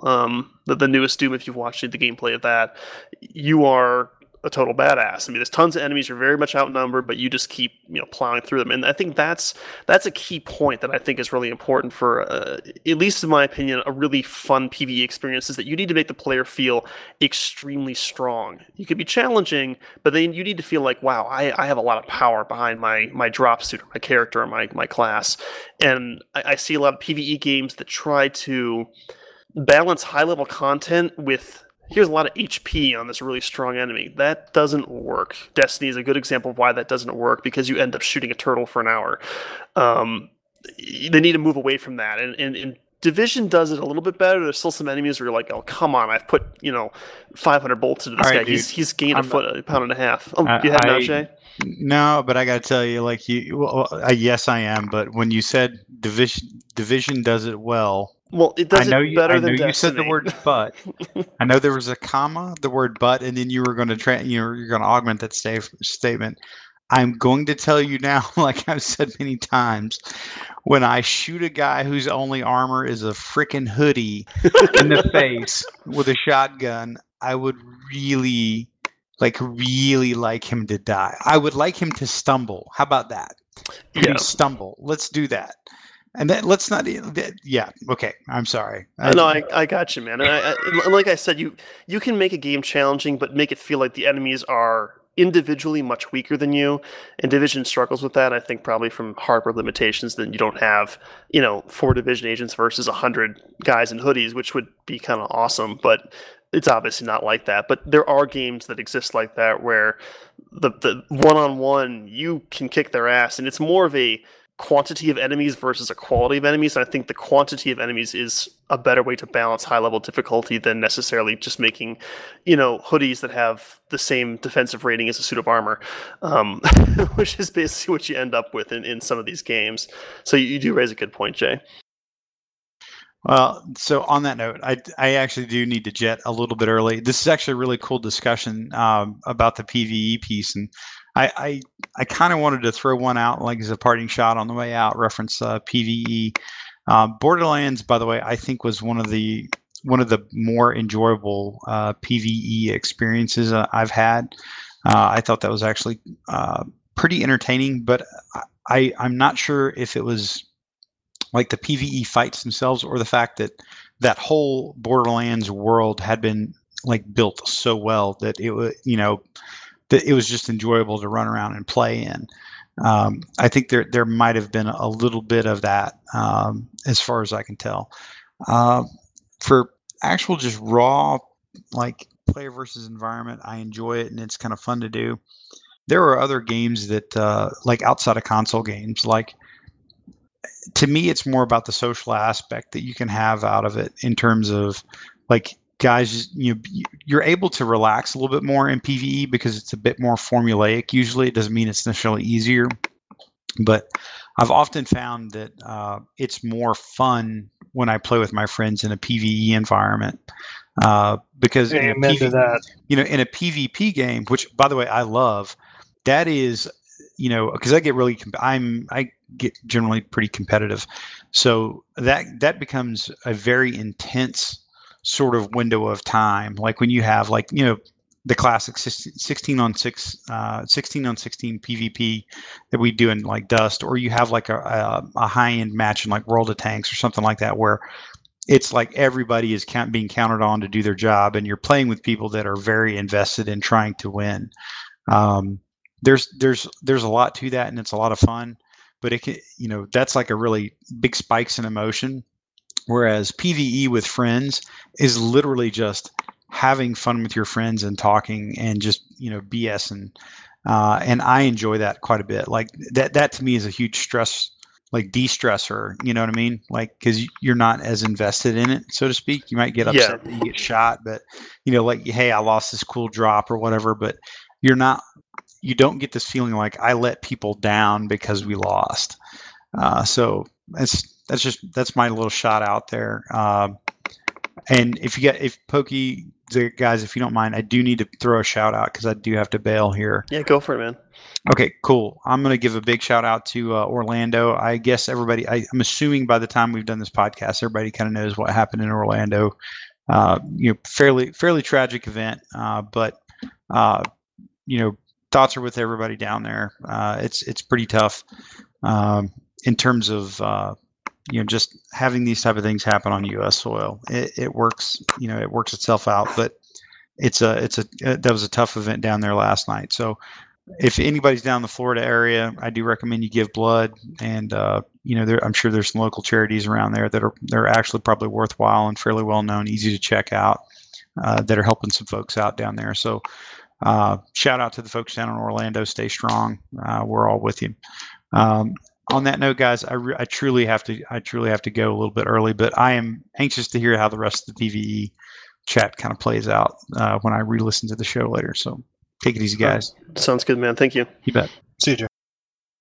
So here's the people who haven't talked yet. Like Livy, in your opinion, what's some good PvE experience or elements that you enjoy in a PvE game that makes it fun and particularly elements that allow you to keep playing it that's not grindy but still enjoyable, like you feel like you're gaining something out of it. Like what's a good example that you've experienced? What I'm playing now, I mean, Final Fantasy XIV is the closest to what I'd say has a really good model, and that's just the content and how much they're always throwing at you for, I think it's worth even the monthly subscription that you're paying.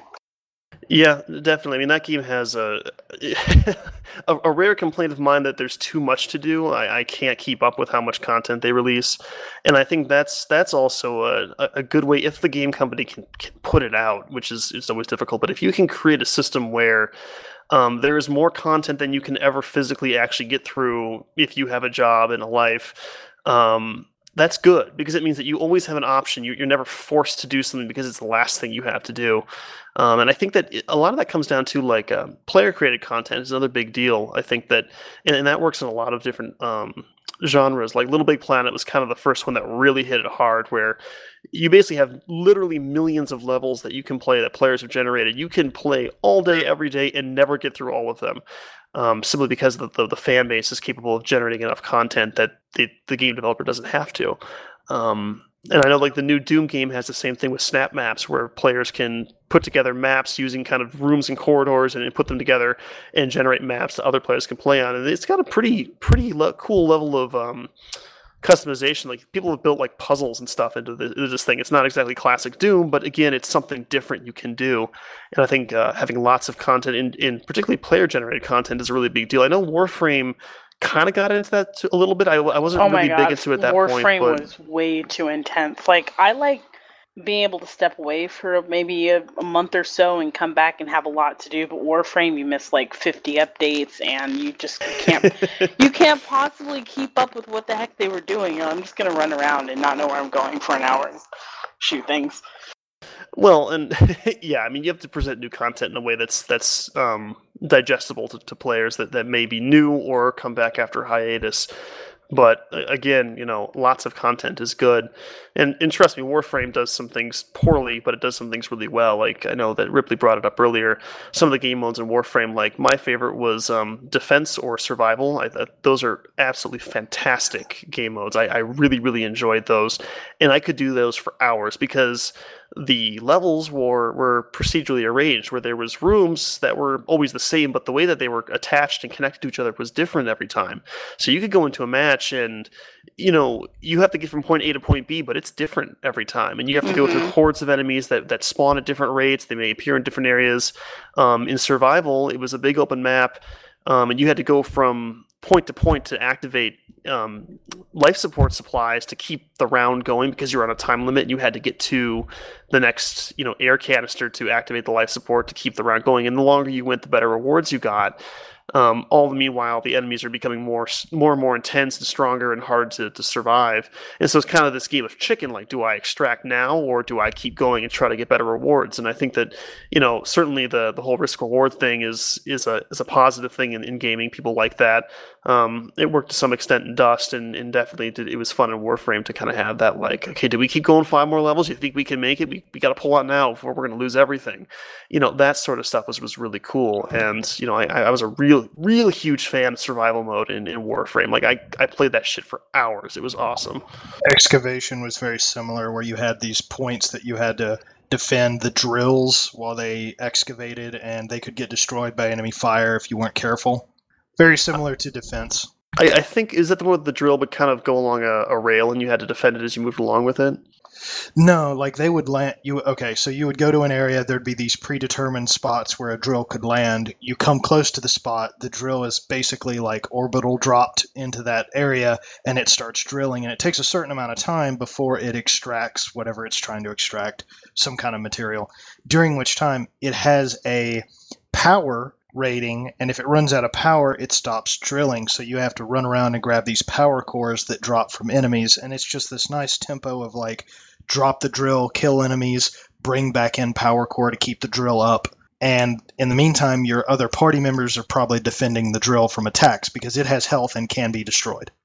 And that's kind of where the classes come into play well too, because I mean there were roles that were defender classes, and you could use those to defend your points, and then others that were a little more suited for going out and killing enemies. And I think that a big part of that is that it encouraged you, again, keep mulching through the horde, because you would get drops from the enemies that would help you reach the goal you were trying to do. And it wasn't just a hide in the corner and pick away at the boss for an hour and then maybe profit if RNG is kind to you. I think that you really need to have a game mode that encourages you to keep going out there and fighting and just keep killing stuff, because everyone loves to be the badass, and game developers need to give that to the players, because that's what makes it fun, in my opinion.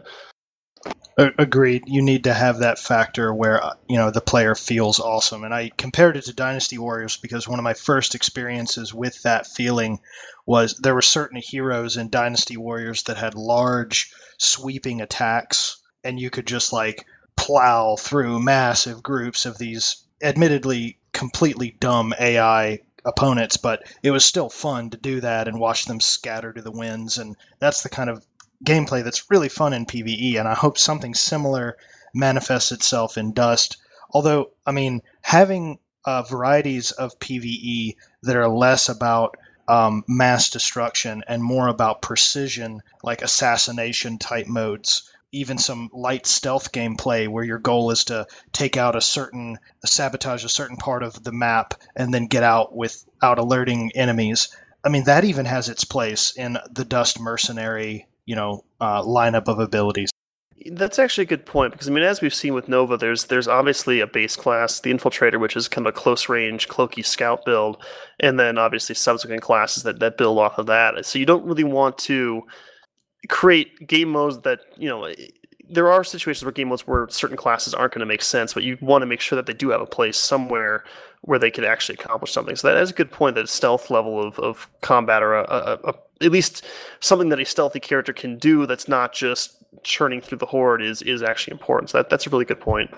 I'm not going to say that we should go full tilt into like the Thief game franchise or into even Deus Ex levels where you have like light levels and you have to monitor that and stuff like that. But no. Just like evading enemy patrols, staying out of their line of sight, basic stuff like that could add something else for, like you said, the players that roll scouts typically. Well, it could even make sense, like, for example, there's, you're defending something and you have to go activate a switch across the map.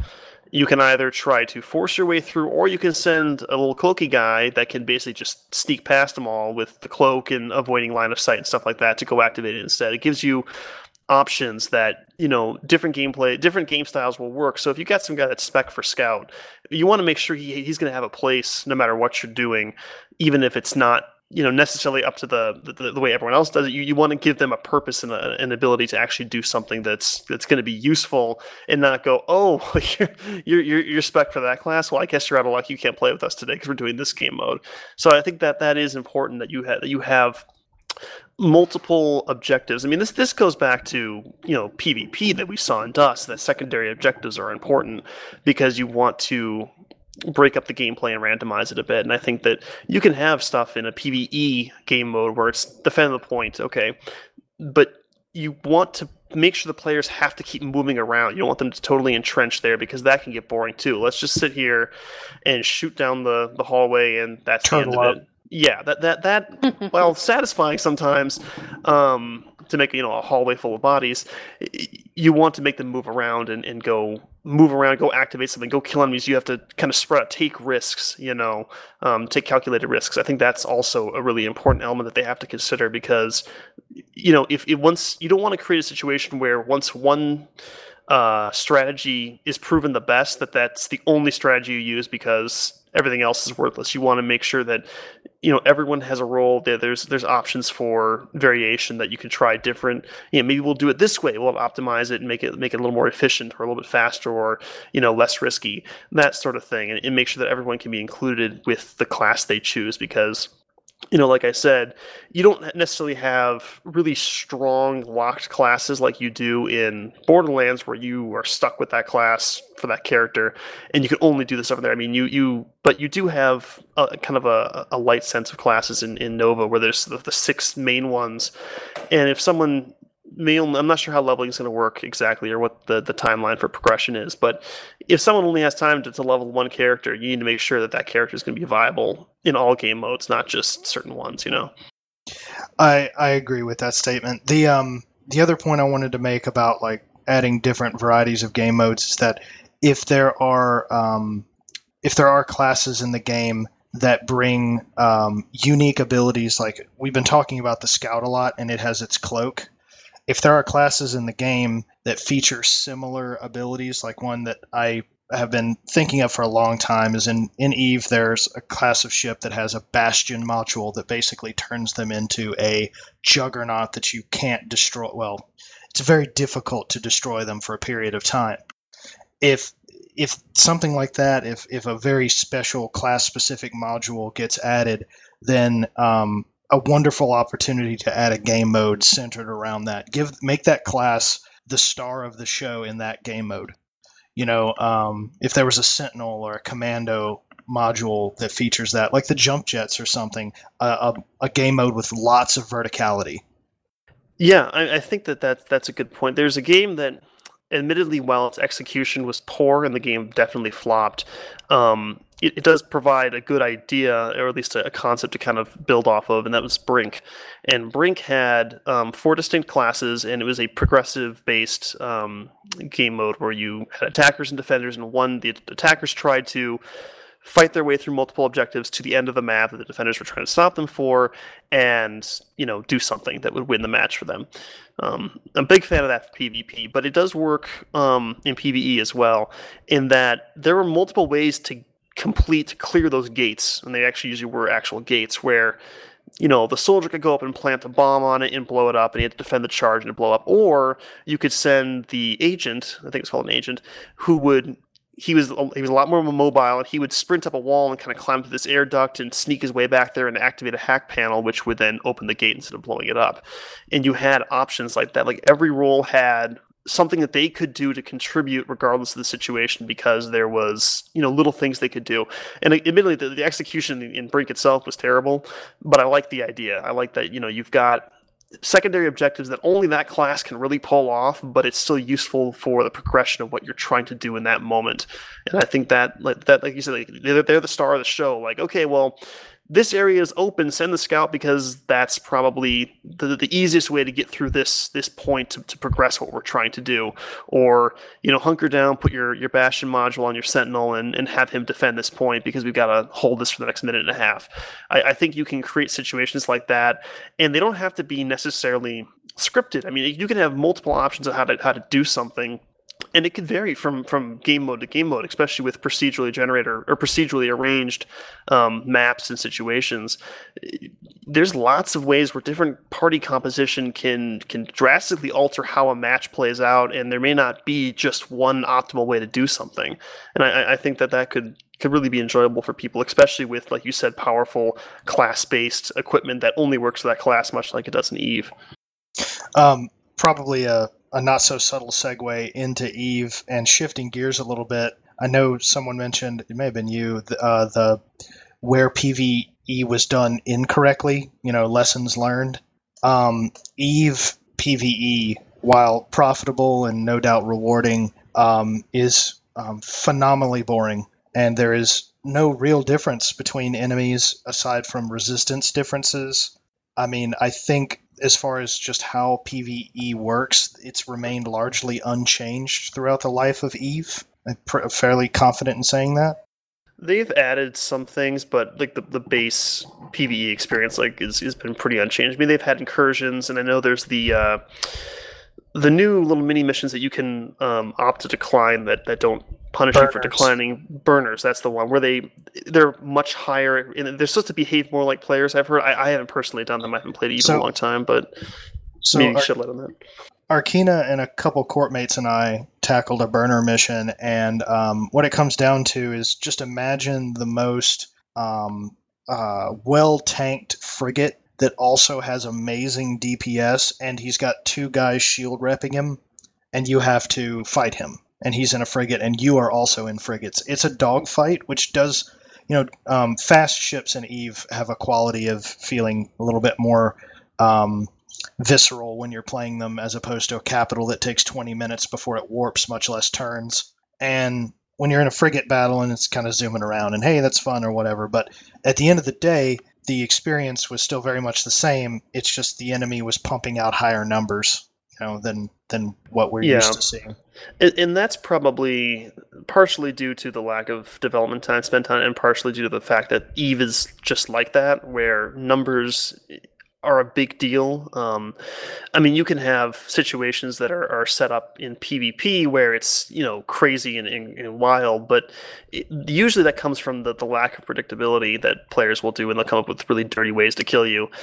PvE, it's pretty much down to, at least in my experience, because I did a lot of level 4 missions solo, just battleship, you fly in and just nuke shit from 100 kilometers away and fly out. Like it was all about DPS and how much you could tank, and I do agree that is a pretty boring way to do it, because it comes down to just, once you have a good enough ship, you can pretty much tackle the missions, which are canned. They're always the same. You might get them in different orders, but they're always the same. And you can do them the exact same way every single time and profit. I mean, it is a grind, and it's a slow grind because you're just getting money for it, basically. It's not even like an excitement of like, oh, I might get something that's rare or exciting. It's just ISK at the end of the day. So that is a good example of something not to do. I think that may have a place for low-level stuff, like a new player comes in, hey, you're going to go in solo or with a group of 4 people or whatever, and it's a low profitability per hour PvE game mode, but it's boring, but boring can be good to teach people how to do things at an early stage, because it's not complicated. It's just we're teaching you how to do X, Y, and Z, and that can be useful for teaching game modes. And I'll reference Battleborn on this, and I will say I was a little disappointed in Battleborn's PvE campaign because I thought it was going to be like Borderlands. It most definitely is not. It plays like, here's a PvE mission where you and 5 people can learn how to do the objectives in the PvP game mode. And so while I was disappointed because it wasn't what I was expecting, it is useful because it goes, okay, well, go defend this point, and enemies are going to spawn, and they're going to come from different directions, and it's pretty easy. It's a training tool. It's a training tool, and that's what I'm getting at, is that PvE is not just a game mode, it is a tool. It's great for training, and I know I've discussed with you in the past and probably on the show that it can be used for other features, like in Planetary Conquest, your districts you control are constantly being infested by rogue drones, which spins up the option to go in and do a PvE mission where you have to clear them out. And this basically forces you to either have enough manpower to clean your districts to keep productivity up, or you can hire it out to, maybe smaller corps that can do it for you. You can have corps that are cleaner corps that specialize in doing PvE missions to clean districts out. And that's part of the overall meta.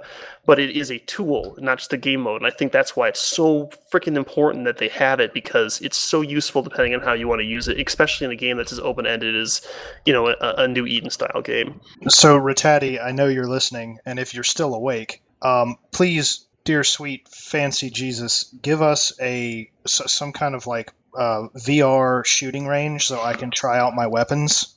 That would be so good. And then tying this into the PvE aspect, very much like they do in PlanetSide 2, you can have hologram targets that either move or move very slowly that you can fire upon just to get a feel for a weapon before you're forced to invest SP into it.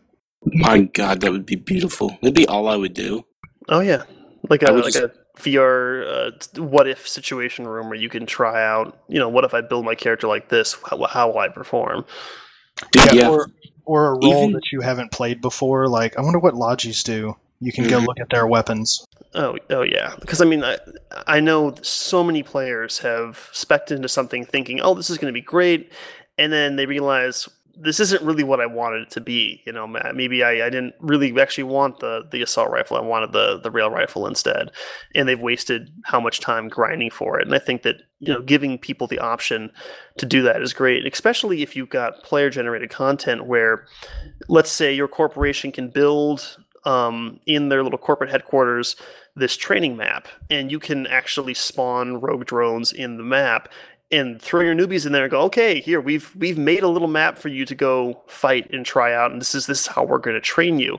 And I mean, you can separate that and say, okay, you don't get any experience for it, so it can't be abused. But the point is, if you've got the subsystem set up where you've got drones in there, you can make player created content pretty easily. I mean, it's not a new concept.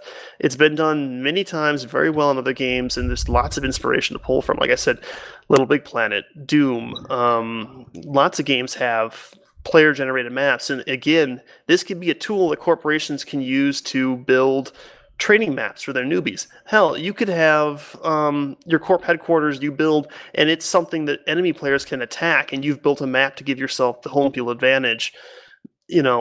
These things overlap, and they can work in like a symbiotic relationship. You just got to put it in there, and I think that that's why I really wanted to stress in this show, because I know Frame for sure listens to this show, so that's why I want to talk about it. But I can't stress how really important this is, because it is such a great, awesome tool. Even if you're not a PvE kind of guy, you have to admit that there's lots of things you can do with it to make the meta really interesting. Yeah, and the end result, by implementing some kind of very foundation, basic PvE system, is you have a smarter player that can then PvP that much better and present more of a challenge to other people, rather than, unfortunately, something we saw happen in Dust, just newbies getting completely curb stomped in their first couple matches, because they're just now figuring out controls, much less how to purchase a skill or properly fit a suit. Yeah, absolutely, and I think, again, very useful tool, especially for new player experience. I can't tell you how many times I wish I could have stuck someone in an easy mission and go, here, just learn how to do your damn shit, because Just basically put them in like a holodeck. yeah, because the Academy was a joke, and while I don't think PvE is a replacement for a good new player experience or a training system, it is a good way that players can not make a lot of money necessarily, but early on give them the opportunity to really learn the ropes in a way that's not going to make them want to quit the game and break their PS4 or their PC, I guess, in half. Because come on, you get 3 missions out of the Academy, they throw you to the wolves. I mean, literally, people going in with nothing versus guys been doing this for 2 years. It was awful. I'm amazed anyone really put up with that, because if you ever made a new character in Dust and tried playing, it was terrible. Well, my inevitable experiences whenever I tried out, I know that they briefly modified the way Academy works. Rattati did, and I was like, oh, okay, I want to see how this is. So I jumped on a new player, and Academy was great. And then the game just had no idea what I guess my MU was supposed to be. So I got put in a match that was like 11v16, and yeah, it was a good time. Yeah, I know I did rather well in Academy, but geez, is this necessary? And of course, I got destroyed. Yeah, and that's why it's a really good tool. You haven't said much, Zell. I know you play a lot of solo stuff. Do you have any good examples of PvE games that you enjoy that are either co-op or just solo, and what you enjoyed about them? I really enjoyed Mass Effect.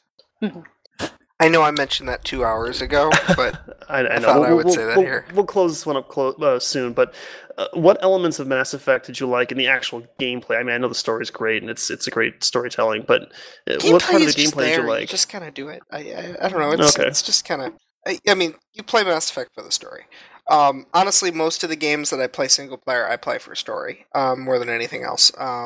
Shadowrun, again, the game is fun, but it has a really good story engine to it too, and those are the sorts of things that I look for in single player.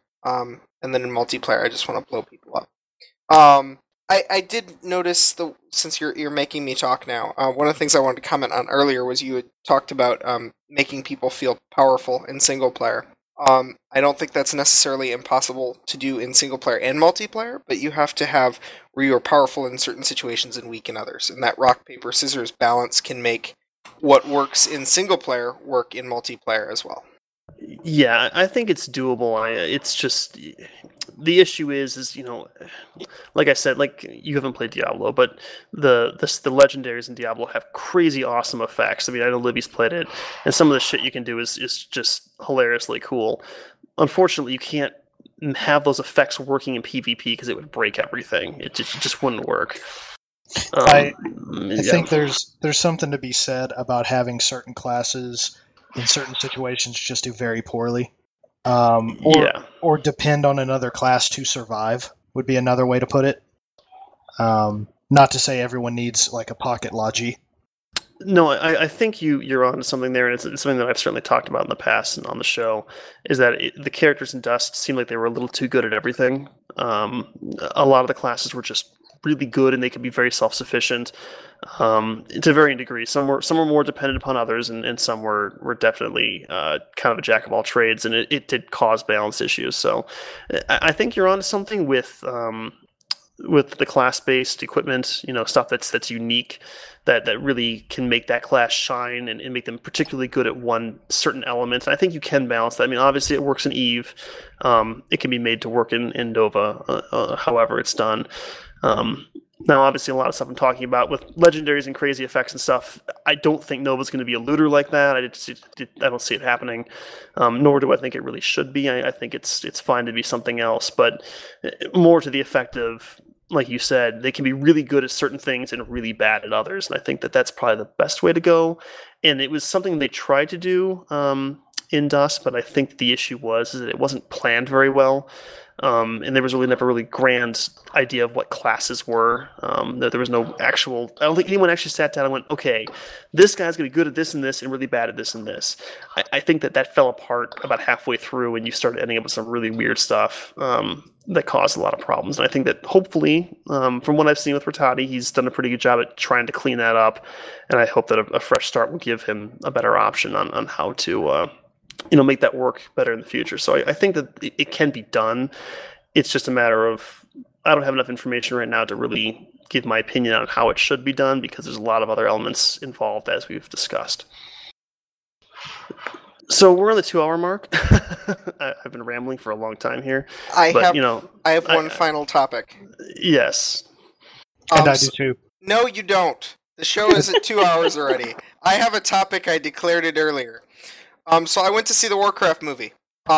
Yes. Tell us about it. Many people say the Warcraft movie is bad. I say it's fine. My condolences. I thought it was enjoyable to watch. It wasn't great. It's not winning any awards. It isn't the best movie I've seen this year. It's not like the best movie I've seen this month. But it was fine. It told a story that honestly I didn't really know very well, because I played World of Warcraft but didn't play the original Warcraft game, which is more what this was based on. So there were a lot of characters I recognized at a different state than when I saw them in the game that I played. I think a lot of people were expecting more comedy out of it, because World of Warcraft, the whole Warcraft franchise is pretty cliche. And so when they play the movie plot pretty straight, it comes off as a pretty cliche movie. There's no doubt about that. I think people are hoping it was going to be play more out of the more comic or funny tone that you sometimes get out of World of Warcraft, and they didn't. They played a straightforward, near historical telling of this plot from Warcraft. I heard they used the Murloc soundbite at one point, though. They did. There is one point they're like crossing a bridge, and near the bottom you see the Murloc and the little Murloc noise, and that's it. Which was nice. Khadgar is like who's a mage, is like kind of the only slightly comic relief character. He made me laugh a couple of times, but if you know Warcraft and you're interested in Warcraft story, you'll probably kind of enjoy it. If you don't care, you probably won't. I actually had two friends that weren't at all Warcraft players with me, and they actually liked the movie more than I did. Okay, so riddle me this. Hi, everybody. I'm Bait. Can I go into the movie not knowing daily shit about Warcraft and understand what's going on as far as the world and everything? Probably. What? I mean, you will miss things, but I Okay. don't think that that's a particularly big problem. Was there a Keck? No. No, there Man. was no Keck. Top cack. That is all. Okay.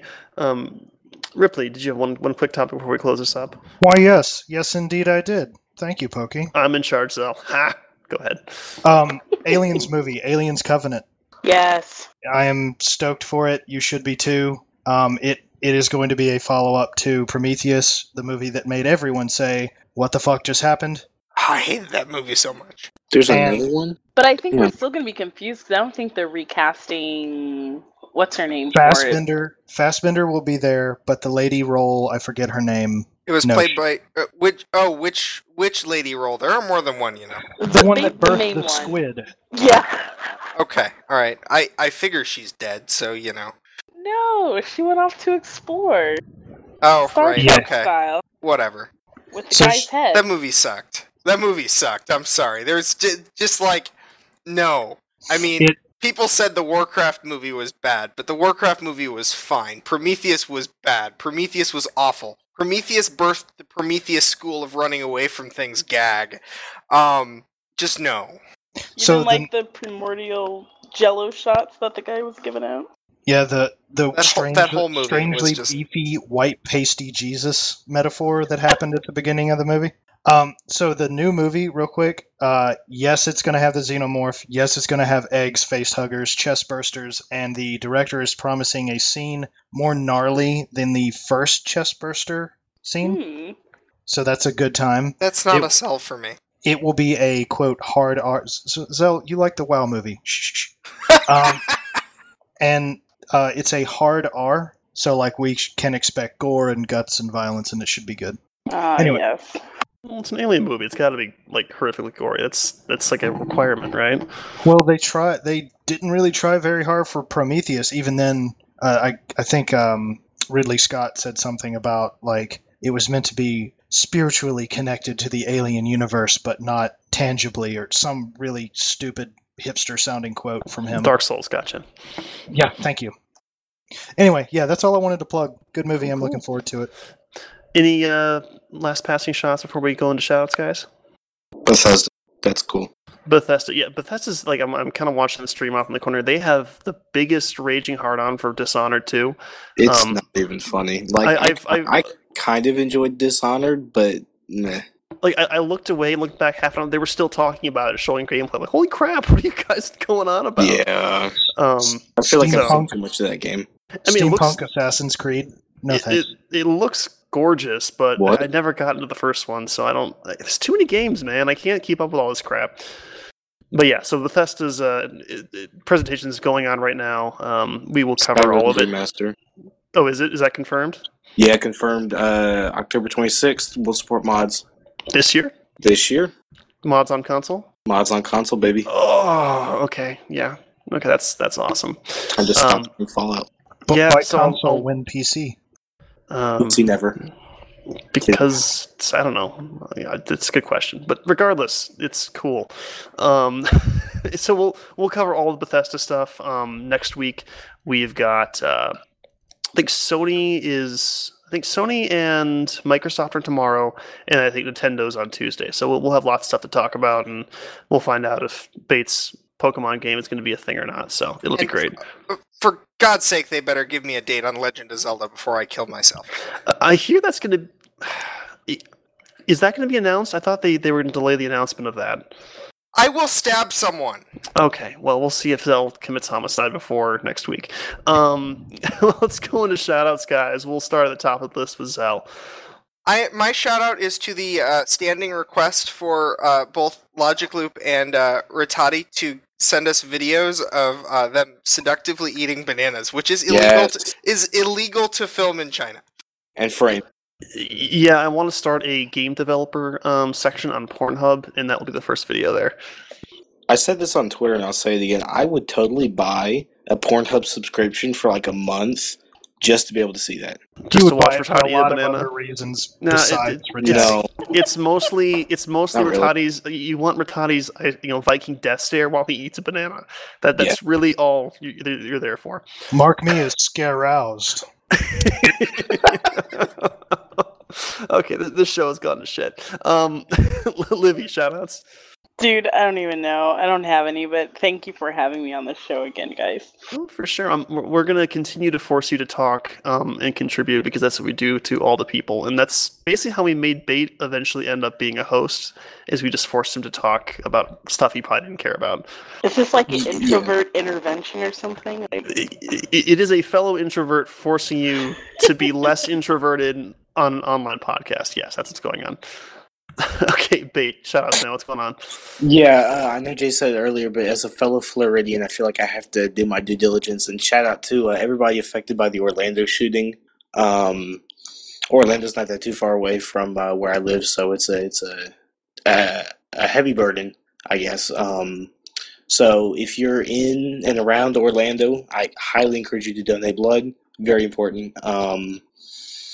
That those people get what they need. I think they want O negative, O positive, and AB or some shit like that. So do that if you can. Shout out to Bethesda. I can finally stop playing Fallout 4 and wait for October to play Skyrim. Awesome. Yeah, I was actually born near Orlando, Florida. I no longer live in Florida, but that was some pretty crappy stuff going on there. So, definitely thoughts for people affected and whatnot. So if you can help and are willing, do what you can. It's obviously really rough right there. Ripley, what's going on, man? Shoutouts? Let's see. Shout out to CCB Logic Loop for being a total bro. The last couple weeks, he's been really communicative. I know he can't just tell us everything, but I really like the fact that he's still talking to us.